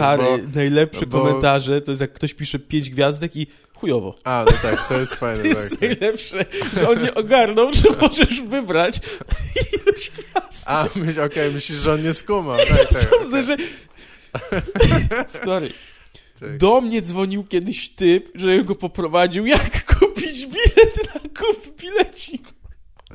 Normalnie mówi, dzień dobry, ja chciałem bilety na stand-up. Aha, zadzwonił do ciebie. Tak, z Gorzelcu, pan organizuje. Mówię tak. Mówi, no bo wie pan, ja tu jestem przed laptopem i mi się wyświetla, nie wiem jak to zrobić, wie pan, ja organizuję, ale biletaria to jest coś innego. Mówi, no ale organizuje pan tak czy nie? Mówię tak, no to niech pan mi wytłumaczy. Mówię, dobra, jestem przy laptopie. Odpaliłem laptopa. Tech support, dawaj, kurwa. I tłumaczyłem typowi, jak to zrobić i gdzie poszło ostatnie okienko, żeby tylko sfinalizował, powiedział, Ja kupię na miejscu jedno. Spędziłem na fiuta po 10 pół godziny, minut. tak.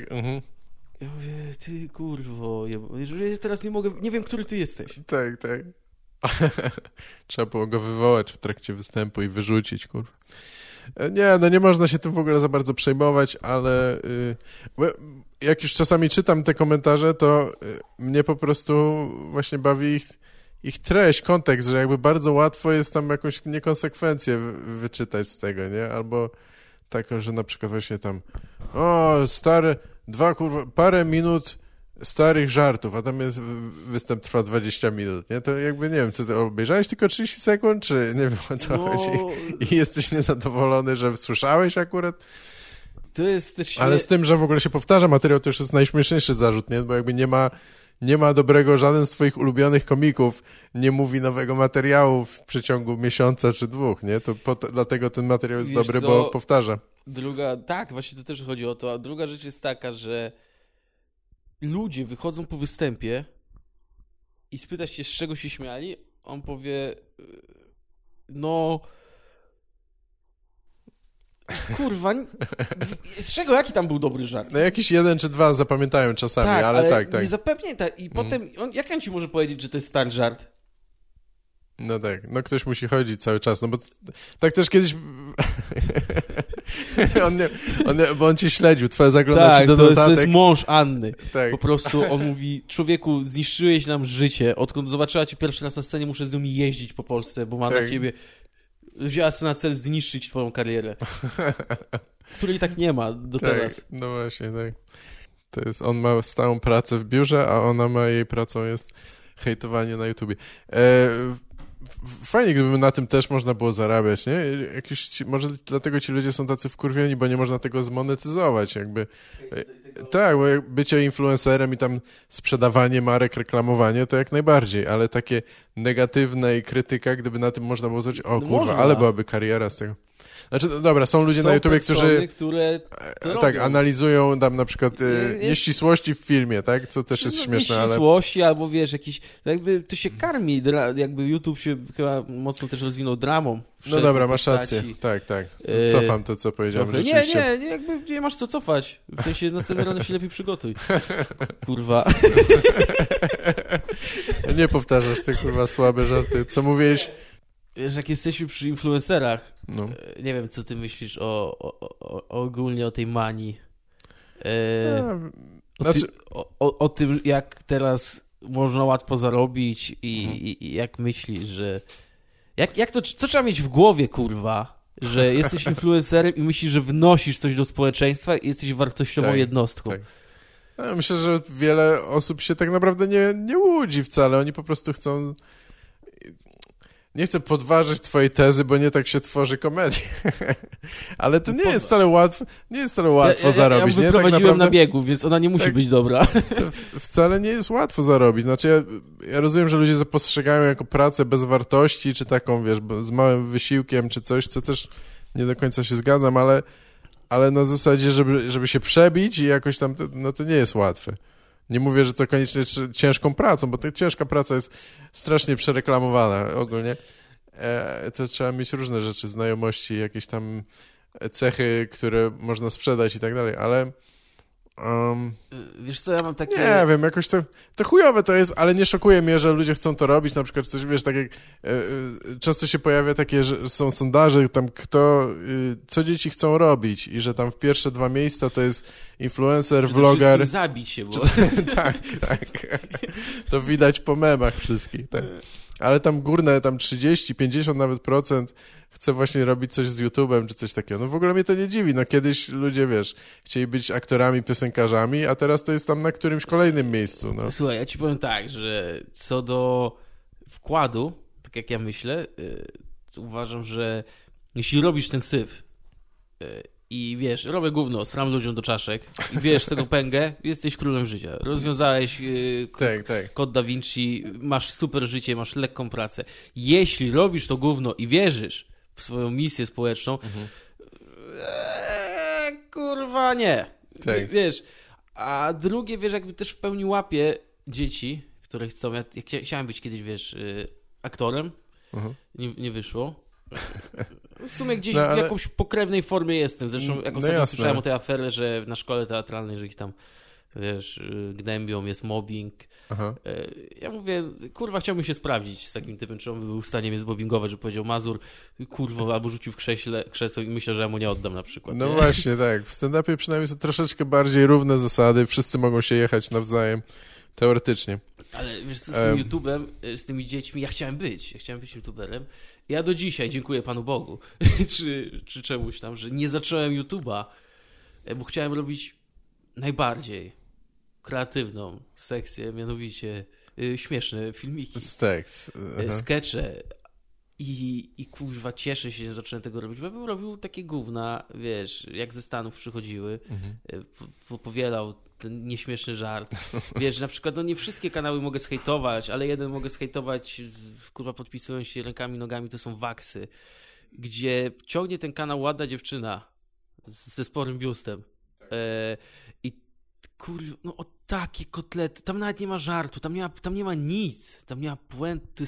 Ja mówię, kurwa, dzięki ci, panie. Wiesz, bo jakby ja to zaczął robić, bym był tym właśnie zjebem, nie? A chociaż przez te 3 lata, nawet jakby się mało rozwinąłem, to już mam jakieś poczucie komedii. Wiesz? Potrafię pisać żarty, wiem jak je podawać i wiem, co śmieszy. A ci ludzie, oni myślą, nie, to jest fajne. Nie, to nie jest śmieszne. Tak, no właśnie też się zastanawiam czasami, czy to jest, czy rzeczywiście tak myślą, czy może tak na początku myślą, a potem po prostu kierują się tym, jak rządzi YouTube, czyli robią to, co się podobało wcześniej, nie? Bo to YouTube cię trochę wynagradza za to, bo... Wiesz co, no masz monetyzację, nie? Jakby tu się rozchodzi o hajs. Wiesz, jakby cały trend widać, że idzie ze Stanów, nie? Kiedyś były wojny. I to tak naprawdę ja chyba też pamiętam wtedy, że miałem jakąś myśl robienia tych skeczy, no bo same wajny się pojawiły wtedy w Stanach i tam kurwy osób wypłynęło na tych właśnie głupich, śmiesznych scenkach rodzajowych. Nie minął czas, 1 do 1 zaczynały się pojawiać na polskim YouTubie w formie skeczy. Wiesz, ja nie powiem, na przykład z abstrahujów też się śmiałem kiedyś. Tak. Teraz... Chodź, ale oni toną, nie? Kiedyś się śmiałem z Rafała Paczesia. Kiedyś głosowałem na PiS. Wiesz, do czego zmierzam? Nie, tam raz zagłosowałem. Jak chyba pierwsze prawo wyborcze było. Aha, myślałem, że powiesz, że raz się zaśmiałem z Rafała Paczesia. Nie, z niego się akurat śmiałem. Nie mogę mu oddać. Do Bęgu jedynki naprawdę uwielbiałem to, co on robi. Jasne. Wszystko. Do Bęgu jedynki. Łącznie ten wózek cyrkiel, to porównanie na Kesslerową. Tak. 120-kilowa kolorowa. Ja się zesrałem ze śmiechu, ale potem... Na występie na żywo, co prawda, co jest lepsze. Nie, no byłem na żywo. Na Bęgu 2 i wyszedłem na nim w połowie. Bo się zesrałeś, tak? Tak, ze szczęścia. Okay. Powiedziałem, kurwa, nie doniosę. Mówię, Rafał, mogę cię widzieć na żywo? Nie. Nie podobało mi się po prostu. Za dużo razy. Wiesz, ja sam dużo pracowałem nad tym, żeby odejść od jakiegoś, wiesz, żeby nigdy mi nikt nie zarzucił jakiegoś, że jestem szowinistą, mizoginem. No, to wiesz, trudne jest w komedii, żeby ciężkie, to bardzo... Jakby staram się, jak myślę nad takimi żartami, staram się naprawdę przemyśleć, czy tutaj nie będzie jakiegoś, wiesz, czy to jest warte mówienia, nie? No tak, to jest chyba jakby kluczowe, nie? Jakby, czy to jest wystarczająco śmieszne, czy to jest, ma jakąś, no... Bo ja nie, wiesz, ja się nie upieram przy tym, ja wyszedłem już z drugiej strony, ja wcale nie uważam, że musi być jakiś przekaz społeczny ważny, ani że komedia musi uderzać do góry, bo to jest pierdolenie, to jest oszustwo, tej reguły nie da się konsekwentnie stosować, ale jasne, no żeby coś tam, wiesz, coś tam więcej było, żeby to nie był tylko powtórzony, zmieniony kawał sprzed 10 lat, czy coś w tym stylu, nie? Bo... Tak, to też jest prawda, wiesz.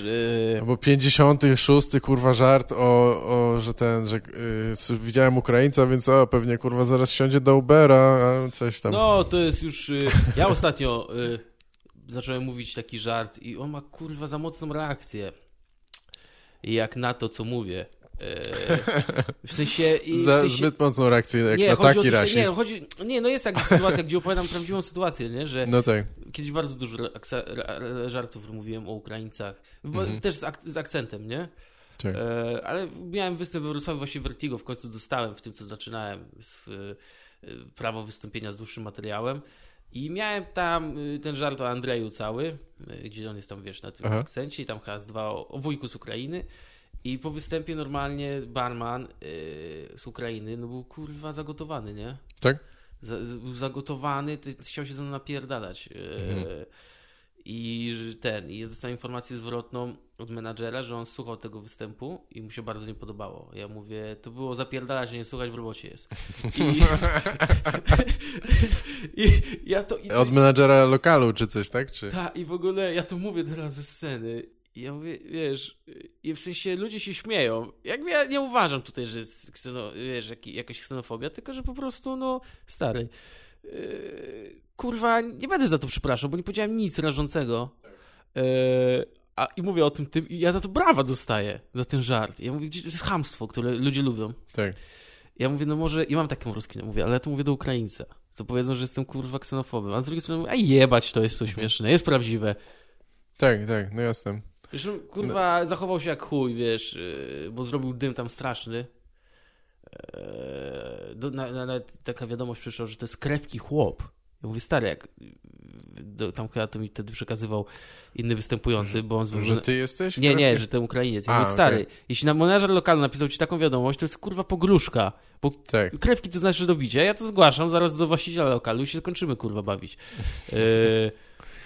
No tak, no wiesz, no to jest problem taki po prostu, że łatwo jest się wpisać w nurt właśnie jakiejś takiej ksenofobii czy rasizmu, czy że ludzie, ale nie masz kurwa wpływu na to, kto się z tego śmieje i jak, nie? Jakby każesz im płacić więcej, jak zobaczysz, że koleś że ma 8 wytatuowane, to on musi zapłacić więcej za bilet? No nie wiem, co masz zrobić wtedy, tak? Słuchaj, to jest poprawność polityczna, która... To ostatnio Darek gdzieś czytałem. Zobaczyłem tylko nagłówek, że Darek Gadowski powiedział, że tam poprawność polityczna zabija żarty. Jego zdanie na ten temat mogę sobie wyobrazić, zanim powiedziałeś. No bo Darek słucha kurwa tego, co pierdolą Dave Chappelle i wszyscy inni starzy amerykańscy komicy i szczerze mówiąc tego już też mi się nie chce słuchać, bo to jest kurwa na wyrost, to jest bzdura. Znaczy ja uważam, że fajnie, że znaleźć w tym środek, ale mówię, dalej jest przyciąganie w lewą stronę. W sensie jest za mocno. Ostatnio widziałem post, kurwa, jakiejś organizacji tam, kurde, nie wiem jaki, nie chcę tu mówić, ale jakby wspierające kobiety. To nie żaden strajk kobiet, ale oni, tak post, kurwa, na 6 zdjęć na Instagramie, nie? Tak. Przeczytałem wszystkie, myślałem, że telefon zgniotę. Że robienie żartów o kurwa gwałcie, czy o gwałcie, jest jakby śmianiem się i przyzwoleniem społecznym na to, że jeśli żartujesz z tego, że tak to ma gwałcik czy coś takiego, w ogóle samo, ja nie mówię, że mówić, zgwałciłem ostatnią dupę, nie. W sensie możesz coś powiedzieć jakąś z aluzją w domyśle, nie? Ale samo żartowanie wypacza społeczeństwo, daje większy luz i osoby nawet, które uważają to za... nie mówią o tym głośno, ale w podświadomie ich głowie zostaje, to jednak jest spoko, czyli może wiesz, że to jakby, że kurwa żart o gwałcie może spowodować, że ktoś kogoś realnie zgwałci, bo robisz przyzwolenie, bo jakby osłabiasz trochę tą powagę tego zjawiska. No wiesz co, ja się zasadniczo z tym, znaczy nie z tym drugim, z tym pierwszym, z tym założeniem się zgadzam, ale to nie jest tak, że co w związku z tym, nie? Jakby nie. Co mamy z tym zrobić? Mamy już nie opowiadać żarty na określone tematy. Nie wolno, to tak byśmy powiedzieli, że bo to wtedy wiesz, żartujesz z gwałtu, to ludzie wtedy myślą sobie, czyli to nie jest takie poważne, można to robić. To jakbyś, kurwa, niedługo byś usłyszał, nie wolno żartować z polskiego rządu, bo to sprawia, że ludzie nie wierzą, że dają sobie radę. Wiesz, to jest, nie, kurwa, jeśli jest coś żartem, jest to śmieszne, czemu tego nie robić? Wiesz... No tak, to jest trudne i można ten temat wałkować w kółko, bo... Pierdolmy to, zróbmy roast freeza, tam trochę pójdziemy teraz. Spoko, tak, dobra. Bo a nie, może pogadajmy jeszcze o tych jabłkach trochę. Naprawdę, jeszcze jabłek? Ile my tam zrobiliśmy? Z 15 minut o jabłkach? Z pół godziny chyba gadaliśmy o jabłkach? Tak mi się wydaje. Kurwa, może to nie było tak śmieszne, jak mi się wydawało. Ale to... Możesz to wyciąć. Nie, no spokojnie. Stary, dobijemy na 1,5 godzinki. Nie, słuchaj, ja nic nie będę wycinał. Ja specjalnie zostawię dla tych ludzi, którzy... Ja już to kiedyś mówiłem. Dla tych ludzi, którzy lubią komentować, wiesz. To jest jak... Ktoś tam kiedyś nagrywałem monologi i ktoś mi mówił, że tam jeb te monologi albo rób dłuższe, a drugi mówi, że rób krótsze. No to ja nagrywam dłuższe dla tych, żeby zadowolić tych ludzi, co chcą dłuższe i zadowolić tych ludzi, którzy chcą nienawidzić, że są za długie i mogą dalej pisać, że są za długie, więc uważam, że wszyscy są zadowoleni. Ale tamte ostatnie nagranie do śmieci, zapomnijmy o nim, to nie było... Nie, no dobra. Nie mieliśmy, wiesz, pierwszy raz gadaliśmy dłużej. A mi się wydaje, że spokojnie coś można by z tego zachować i wyciąć, ale jeszcze nie słuchałem, więc ja nie wiem. Ja szczerze sądzę, że te nasze ulubione osoby... Dobra, nie będę kurwa spoilerował. Okej, bo nie wiem dokąd idziesz, więc... o Dawnach jak gadaliśmy, nie? No tak. Zresztą ostatnio... No to jak teraz mówisz, o czym mówiliśmy, to ludzie będą szukali na Wikileaks tego odcinka, żeby zobaczyć, co zostało. To rząd usunął, to pewnie rząd to organizacje społeczne opłacane przez Sorosza usunęły. Cenzurują Mazura. To mi się podobało. Ten mem oczywiście jak z rana, ja tygodnik nie obserwuję, uwielbiam ich. Kurwa, są tak śmieszni. Tak. I tam było z rana w ogóle coś takiego, że jesteście gotowi, bo ponad dzisiaj 35 przyjebało, nie? Od razu taki zwykły tekst, ja już mam pompę. A najlepsze było coś tam, że wpisuj ile chcesz. Dzisiaj, jak jest zdjęcie, jak Kaczyński siedzi z tym swoim wpis z Millerem chyba, nie wiem zresztą. Wpisuj ile chcesz, ważne, że Trzaskowskiego trafiliśmy. No to jest, kurwa, patrzę z okna i ja wiem, że on tam może być, bo jesteśmy w tej okolicy, nie? Tak. Najbardziej strzeżonego terenu w Polsce. Czy ktoś kiedyś, teraz to już pewnie nie, ale nie wiem, może parę lat temu ktoś kiedyś widział Kaczyńskiego na ulicy tak normalnie, że tam do sklepu sobie idzie czy coś? No teraz to już nie może, to musi mieć... Nie no, ma ochronę. No jasne, nie ochronę, to wielu... Tutaj cały czas stoją... Wiele osób z rządu ma, ale... Wiesz, taniaki, lodówy, w zależności co się dzieje. Tak. Są dni, kiedy ich jest bardzo dużo i to chyba wtedy, jak jest ich bardzo dużo, to wiadomo, nie wiem zresztą, nie będę nic mówił, bo mnie odstrzelą, kurwa, nie będę swoich przemyśleń. Ciul wie, czy... Ja mówię, ja tu żyję w przekonaniu, że jakbym na kota tutaj jakiegoś parskną zrobił, to mogą mnie odstrzelić z dachu, bo może to być ten kot. Snajper, tak. Wiesz o co chodzi, ja żyję tutaj w takim lekkim strachu i niepokoju. No, tak. Ale co ciekawe, tutaj jest karmidło dla kaczek, nie wiem, czy widziałeś. Co jest? Na Kępie Podolskiej. Nie, jesteśmy dobrze na Podolskiej. Tak, ale nie słyszałem, co piszesz. Są karmidła dla kaczek w tym parku. To jest jedyne miejsce, gdzie mogę pójść, wiesz, pospacerować, pobiegać. I pierwszy raz w życiu widziałem karmidła dla kaczek. Ja mówię, ja pierdzielę. W Obrzychu się, kurwa, kto by pomyślał, żeby kaczki karmić, jak widzisz, jebana ma chleb. Ludzi nakarmić, tak. Kurwa, no, przede wszystkim społeczeństwo. Tak. Wiesz, jak widzisz, że ma chleb w gębie, to się z nim napierdzielasz. No tak. I masz wtedy, kurwa, kaczkę na obiad. Nie, dobra, ale... No tak.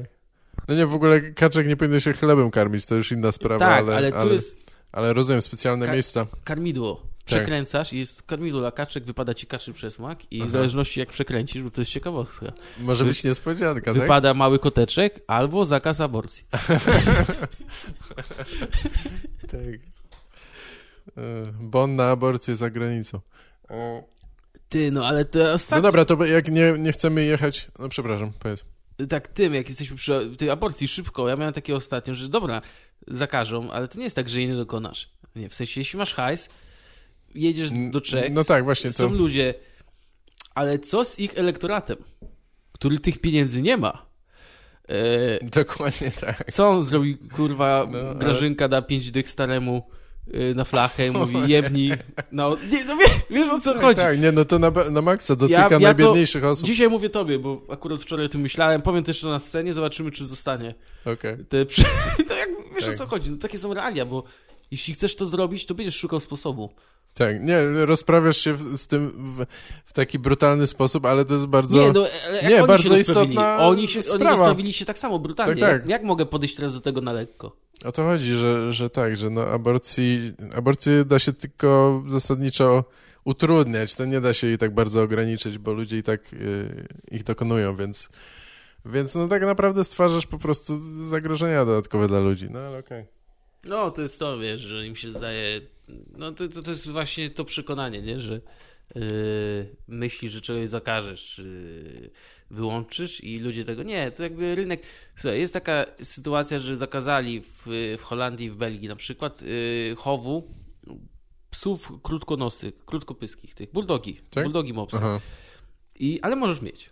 I efekt jest taki, że teraz wchodzisz na OLX polskiego, Francuzy, Angliki kosztowały rzędu 2-4 koła, w takich przedziałach było.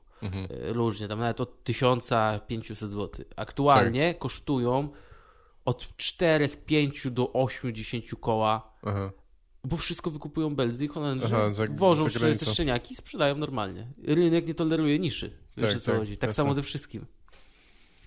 Tak, chciałbym zobaczyć... Próbuję zbudować paralelę do aborcji. Ja tak właśnie mam w głowie, że na przykład kobieta ma... Ale to w złą stronę idzie. Nie mam pieniędzy. Chciałbym zrobić aborcję, ale mam bulldoga. Może pojadę do Belgii z tym... Się zamienimy. Może jakiś gościu przyjdzie... Dzień dobry, wiesz, zadzwoni akurat do nich chirurg z Belgii. Bo ja bym chciał kupić psa, a ja bym chciała aborcję. Kurwa, dogadajmy się. Zamienić, no. Spotkajmy się w Czechach. Zróbmy barter, tak. No dobra, ale nie, to nie gadajmy za bardzo o ludziach z rządu, bo to niebezpieczne.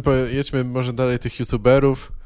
Powiedz, bo mówiłeś, że wiem, że byłeś na żywo na roście Freeza i ciekaw jestem, jak tam w ogóle było. Jaka atmosfera? Nie wiem, czy widziałeś porównanie, w sensie widziałeś nagranie jakieś jest nagranie Sochy. A, no tak, wyszło. Nie, no bo ja oglądałem na żywo, tylko chodzi mi o to, czy miałeś porównanie atmosfery, czy jakby w ogóle wrażenia, wiesz, z bycia na miejscu i z nagrania. Wiesz co, ja wolę jednak wszystko, co się dzieje na żywo. No tak byłoby najlepiej. Filmy. Nie, oprócz dzieci oczywiście. Nie, no tak, ale wiesz, stand-up na żywo, sport na żywo, tak. Pornole na żywo też, dobra, ale są o niebo lepsze, wiesz o co chodzi, tak. Ale ja się świetnie bawiłem. Mi się podobało przygotowanie i youtuberów, i stand-uperów. Wszyscy super dali radę, bez tam większych jakichś potknięć, ale było czuć, że na sali jest kuźwa 2/3 youtuberów, albo publiki związanej z YouTube'em. No tak, to tam było ile, ze 100 osób? Czy, kurde, nie wiem ile tam było, nie chcę podawać liczby, tam potem, nie wiem, nie, tam chyba było dobra, około 200, jasne. Nie, tam było chyba około 200, nawet nie było chyba, ze 150 było chyba, czy może 200, nie wiem, ale wiesz... Tyle, ile zezwalają przepisy prawa, to nie było nawet 50% sali, to było około, bo oni zrobili chyba na 40, bo jeszcze była produkcja, wiesz, trzeba było to nagrać, no tak. Więc nie mogłeś zrobić. Tak naprawdę ta sala, to ona była, jak masz salę długą bardzo i wąską, to scena była ustawiona, wiesz, przy tej najdłuższej ścianie i ona nie była przy ścianie, ona była gdzieś w 1/3 długości, więc w ogóle bardzo dużą część sali wyłączyli samym przesunięciem tej sceny, więc wiesz. Okay. Więc to akurat było okej. I sama impreza super, wiesz, występy okej, na żywo się tego dobrze słuchało. Ale czuć było, że ta publika YouTube'owa, ona się śmieje kurwa mocniej na YouTuberach niż na stand-uperach. Tak? Było czuć faworyzowanie. No tak, bo ten znajomi królika sami tam tacy jakieś, tak? W sensie znajomych. Królika, a to fajnie go określasz królikiem, bo ja go określiłem mianem upośledzonego rekina. Bardziej z wyglądu. Tak. Nie, mi się bardzo podobało, że ten Freeze... z tego, co ja widziałem, on nie zmienił wyrazu twarzy przez 3 godziny. To było niesamowite. Cały czas się uśmiechał. Ale... Ja mówię królika, bo to taki zwrot jest chyba, że tam, wiesz... Szczerze zęby, tak. Nie, to nie w ogóle chyba nie o zęby chodzi. To chodzi o to, że znajomi tych, co mają jakąś tam władzę, czy coś, nie wiem. Nie powinienem używać frazologizmów, których kurwa nie znam, ale tak się mówi. No dobra, ale też go nie znałem. Nie chodziło mi o zęby w każdym razie. Kurde, to ja ci powiem jego... Chodziło mi o uszy. Tak. To chyba o jego dupę. Nie, to jakby, kurczę, jeśli mówimy o braku mimiki, to jego dziewczyna, kurczę, ci powiem, szanuję, bo ona na Instagramie to ona ma kurwa jeden wyraz twarzy, nie? No tak. Więc może się zaraził od niej. Bo ona nie zmienia, kurwa, normalnie mógłby się postawić na głowie, ona jest tak samo, kurwa, uśmiechnięta i twarz by się obróciła 180 stopni, żeby być tylko przodem do kamery. Tak. Więc, nie no, gościu ogólnie co, no Freeze. W ogóle była taka luta, że po tym wszyscy, nie, super roast i tam Freeze, super. Nie, stary, był kurwa najgorszy, nie przygotował się, zlał temat.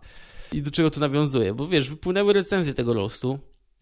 I jedno... Ale serio mówisz? Gdzie te recenzje się pojawiają? Na przykład na Twitchu siedział taki gościu, Mandzio się nazywa. Komentowali na żywo, czy? Tak, nie. Później, on później, na drugi dzień. No tak, taki Mandzio, nie? Taki typ. Na Twitchu to wrzucili ten fragment na YouTube'a. I wiesz, i tutaj wracamy do tego kolegi grubego Jarka, który mógłby być YouTuberem. To jest ten typ, nie? W ogóle, kurwa, mnie osobiście, wiesz, trochę zdenerwowała. To się też nie ma co podkręcać, ale jego opinia, bo siedzi ci typ, kurwa, w piwnicy u starych w Warszawie, bo matka mu wchodzi w ogóle w nagraniu, coś tam mówi, kocham cię, mamo. No jakby, ty udajesz, że wygrajesz życie. Ty, kurwa, jesteś dalej takim samym przegrywem, nie? Typ wygląda jak farbowana rzepa. Jak upośledzony samuraj. Okay. I on będzie ci robił, wiesz, recenzję roastu. Mówi, ja przyszedłem na trzeźwo, bo chciałem też żartami się zachwycić na trzeźwo, żeby się wspomagać. Kurwa. Ja nie wiem, co walą twoi rodzice, że cię dalej tam trzymają. Kurwa, to jest... I zaczyna tą recenzję i w ogóle, wiesz, ciśnie youtuberów, że chujowo, przepraszam, że stand-uperów, że gówniani są, że są słabi. Żarty, kurwa, najniższych lotów. YouTuberzy, rewelacja, kurwa, cudowni ci ludzie, jak oni rozjebali.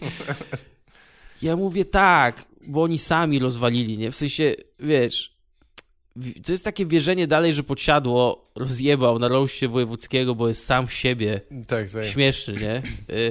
To jest takie coś, jakbyś dzisiaj, kurwa, wiesz, wyłączył wiesz, nie można wierzyć, że oni sami do tego, to nie jest tak, że wchodzisz, jesteś śmieszny, to jest, kurwa, tam było, wiesz, jakieś przygotowanie, o którym tam się gdzieś nie mówiło, ale to jest jakbyś teraz zobaczył, że na Fame MMA wchodzą ci sami zawodnicy, bez obstawy trenerskiej, jeden wygrywa i mówisz, ty, jak on się zajebiście napierdala. To jest urodzony ulicznik, nie?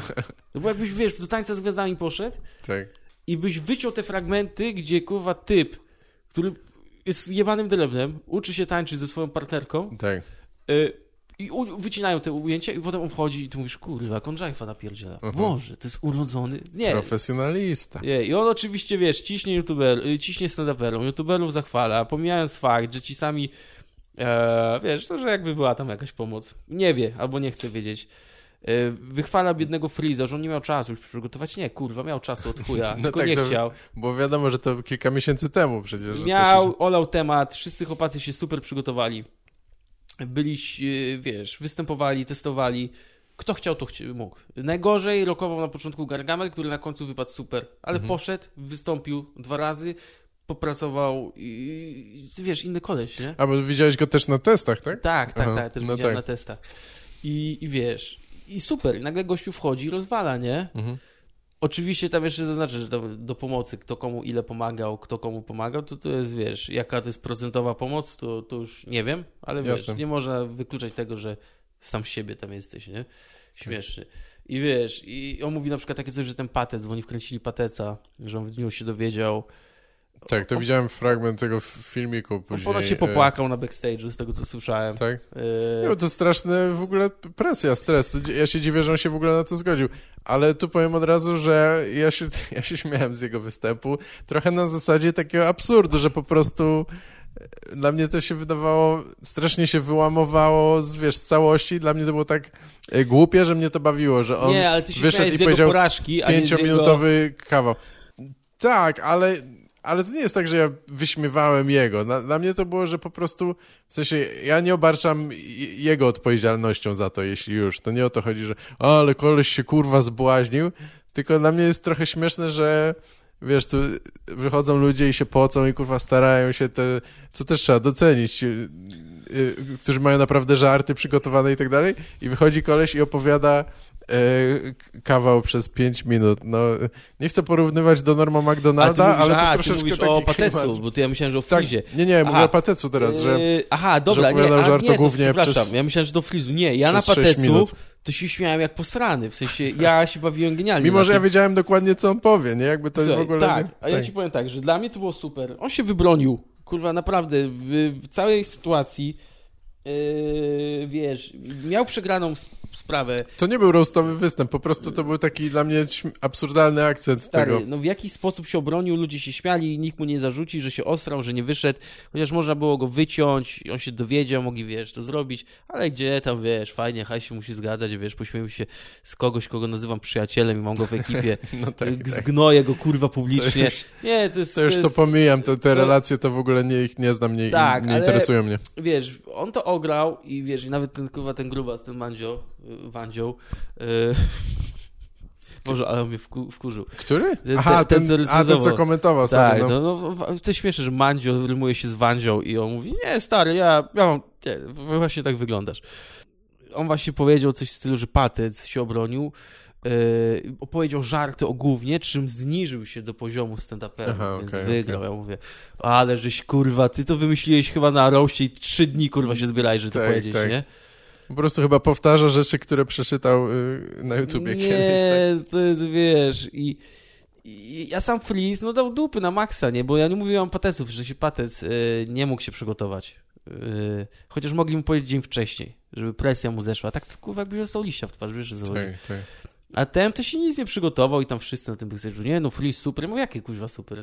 Co super? 3 razy powiedział żart z fakturą, 3 razy powiedział, że oni mi pisali, ja mówię, to działa za pierwszym razem.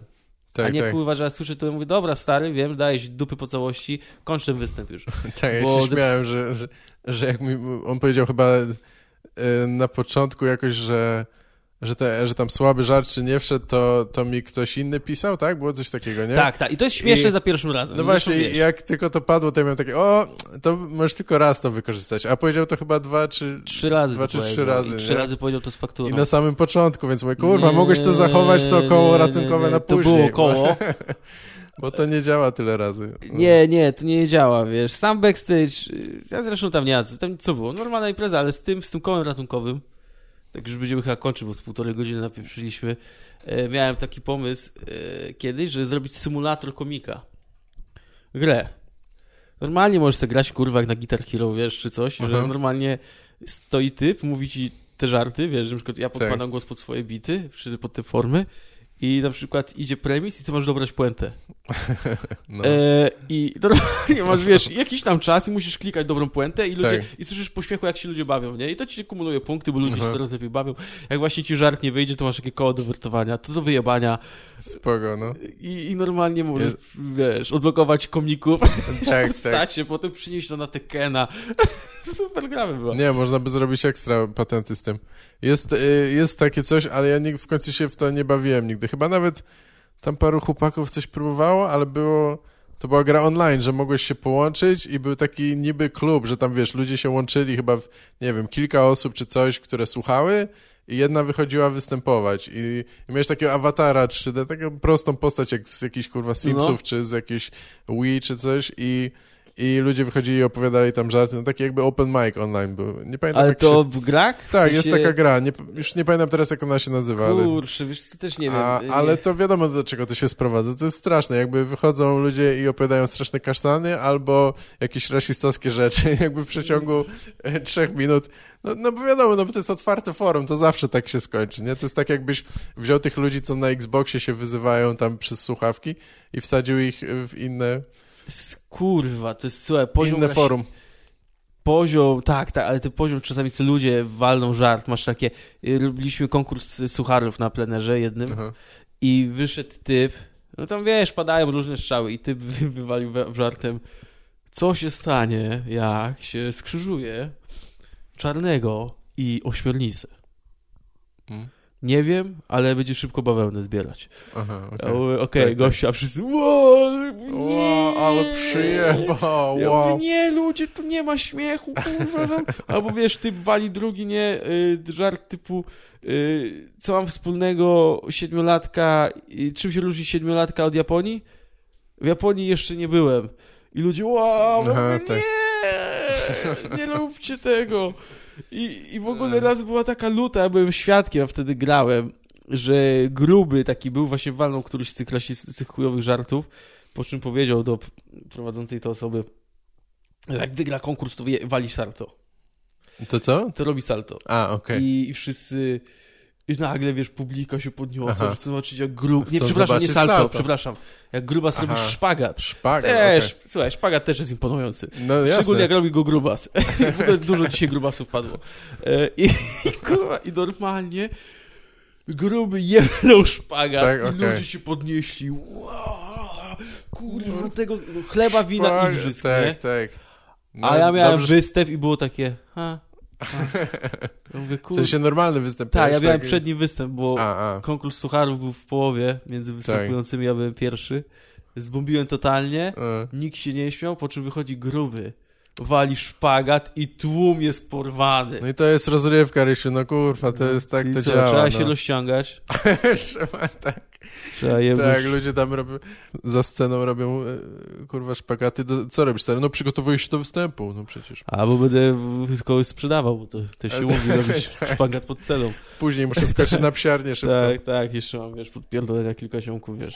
Muszę, wiesz, będę wpierdalał tego, wiesz, makowca z klawiszem pod celą. Tak. Jeszcze kilku ziomków zostało. Muszę wszystkich potraktować porówno. Tak. Nie, miałem takie coś, że bardziej z tych wszystkich social mediów to mnie wkurwiają ci fitness influencerzy, tak, nie? No, gdzie ich konta się skupiają, stary, wrzucają zdjęcia, jak leżą, smażą dupkę gdzieś na Malediwach, wpieprzają jakiś ryż. Nie, to nie powinno tak wyglądać. Jak ty prowadzisz, kurwa, konto, gdzie jesteś fit, masz, kurwa, motywować ludzi, a nie pokazać, jak się opierdalać. Ja chcę widzieć ciebie, jak zaczynałeś 4 lata temu, kurwa, byłeś jebaną kluchą, teraz jesteś koksem, to mnie motywuje. A nie ty mi rzucasz zdjęcie, jak sobie zrobiłaś tatuaż na mordzie kolejny i ty, wiesz... Jak mi ktoś ze znajomych na przykład mówi, że obserwuje Diane i Majewskiego, mówię, dziękuję za 10 lat znajomości, więcej nie dzwoń. Nie, pierdol się, miłego dnia ci życzę. Wiem, że miałem być na chrzcinach twojego dziecka ojcem chrzestnym, ale sorry, musisz znaleźć kogoś innego.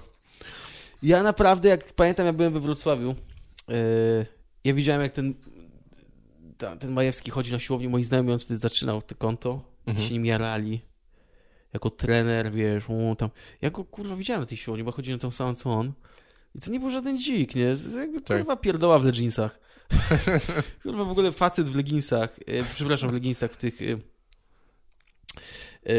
tych takich obcisłych, kurwa, nie pamiętam, jak one się nazywają. Nie, dobrze mówię, nie. No tak, nie. w leginsach albo w shortach takich wiesz, tych takich treningowych, nie? Tak. To jest spoko, do biegania, fajne, sztuki walki, dobrze, wiesz, co założyć, czy te krótkie, czy ten, ale typ, kurwa, robiący martwy ciąg, kurwa, na siłowni, w takich gaciach, nie, stary, to nie jest to miejsce. To nikomu nie oszczędzasz widoków. Tak. Po pierwsze, nie? Żeby ci to nie pękło, nie wiem, kurwa, jak najgorzej ci życzę za to, że to zrobiłeś. Wiesz, i moi znajomi mówią, że oni się nim jarają. I go obserwują. Mam takie, kurwa, nie mam znajomych. Już nie. Nie, no bo dla mnie to jest takie, wiesz, totalne... Oni tam trochę na początku prowadzili, wiesz, tam przypinka, nie? Tak. Ale no, dla mnie to jest takie, kurwa, wiesz, wysranie mózgu. Czy tam, kurde, tam mieli jeszcze jakąś... No powiedz, coś ja sobie przypomnę. No nie wiem, ja myślę, że wiesz, jak ktoś ma dobre rady, tam jakieś fitnessowe czy coś i oni się do tego stosują, to może okej, ale gorzej jak oni zaczynają myśleć, że ten koleś ma coś do powiedzenia i jakąś filozofię życiową. To już wolałbym oglądać tych tirowców, co tam jeżdżą już wolę tych, we Francji oni są co oni mają do powiedzenia. Tak, to są świetni influencerzy. Tak. Jak jest taka influencerka, ma 150 000, dziewczyna, która jeździ tirem, chyba też ma jakiś na Facebooku, ona jeździ tirem i tam sobie gada i się babeczkę, tilkiem jeździ i, i wszyscy tirowcy, kurwa, jak ja bym chciał zaparkować w okno ciebie.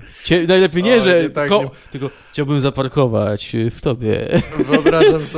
Wyobrażam sobie wszystkie suchary słowne z ciężarówkami, parkowaniem i kurwa sygnalizacją.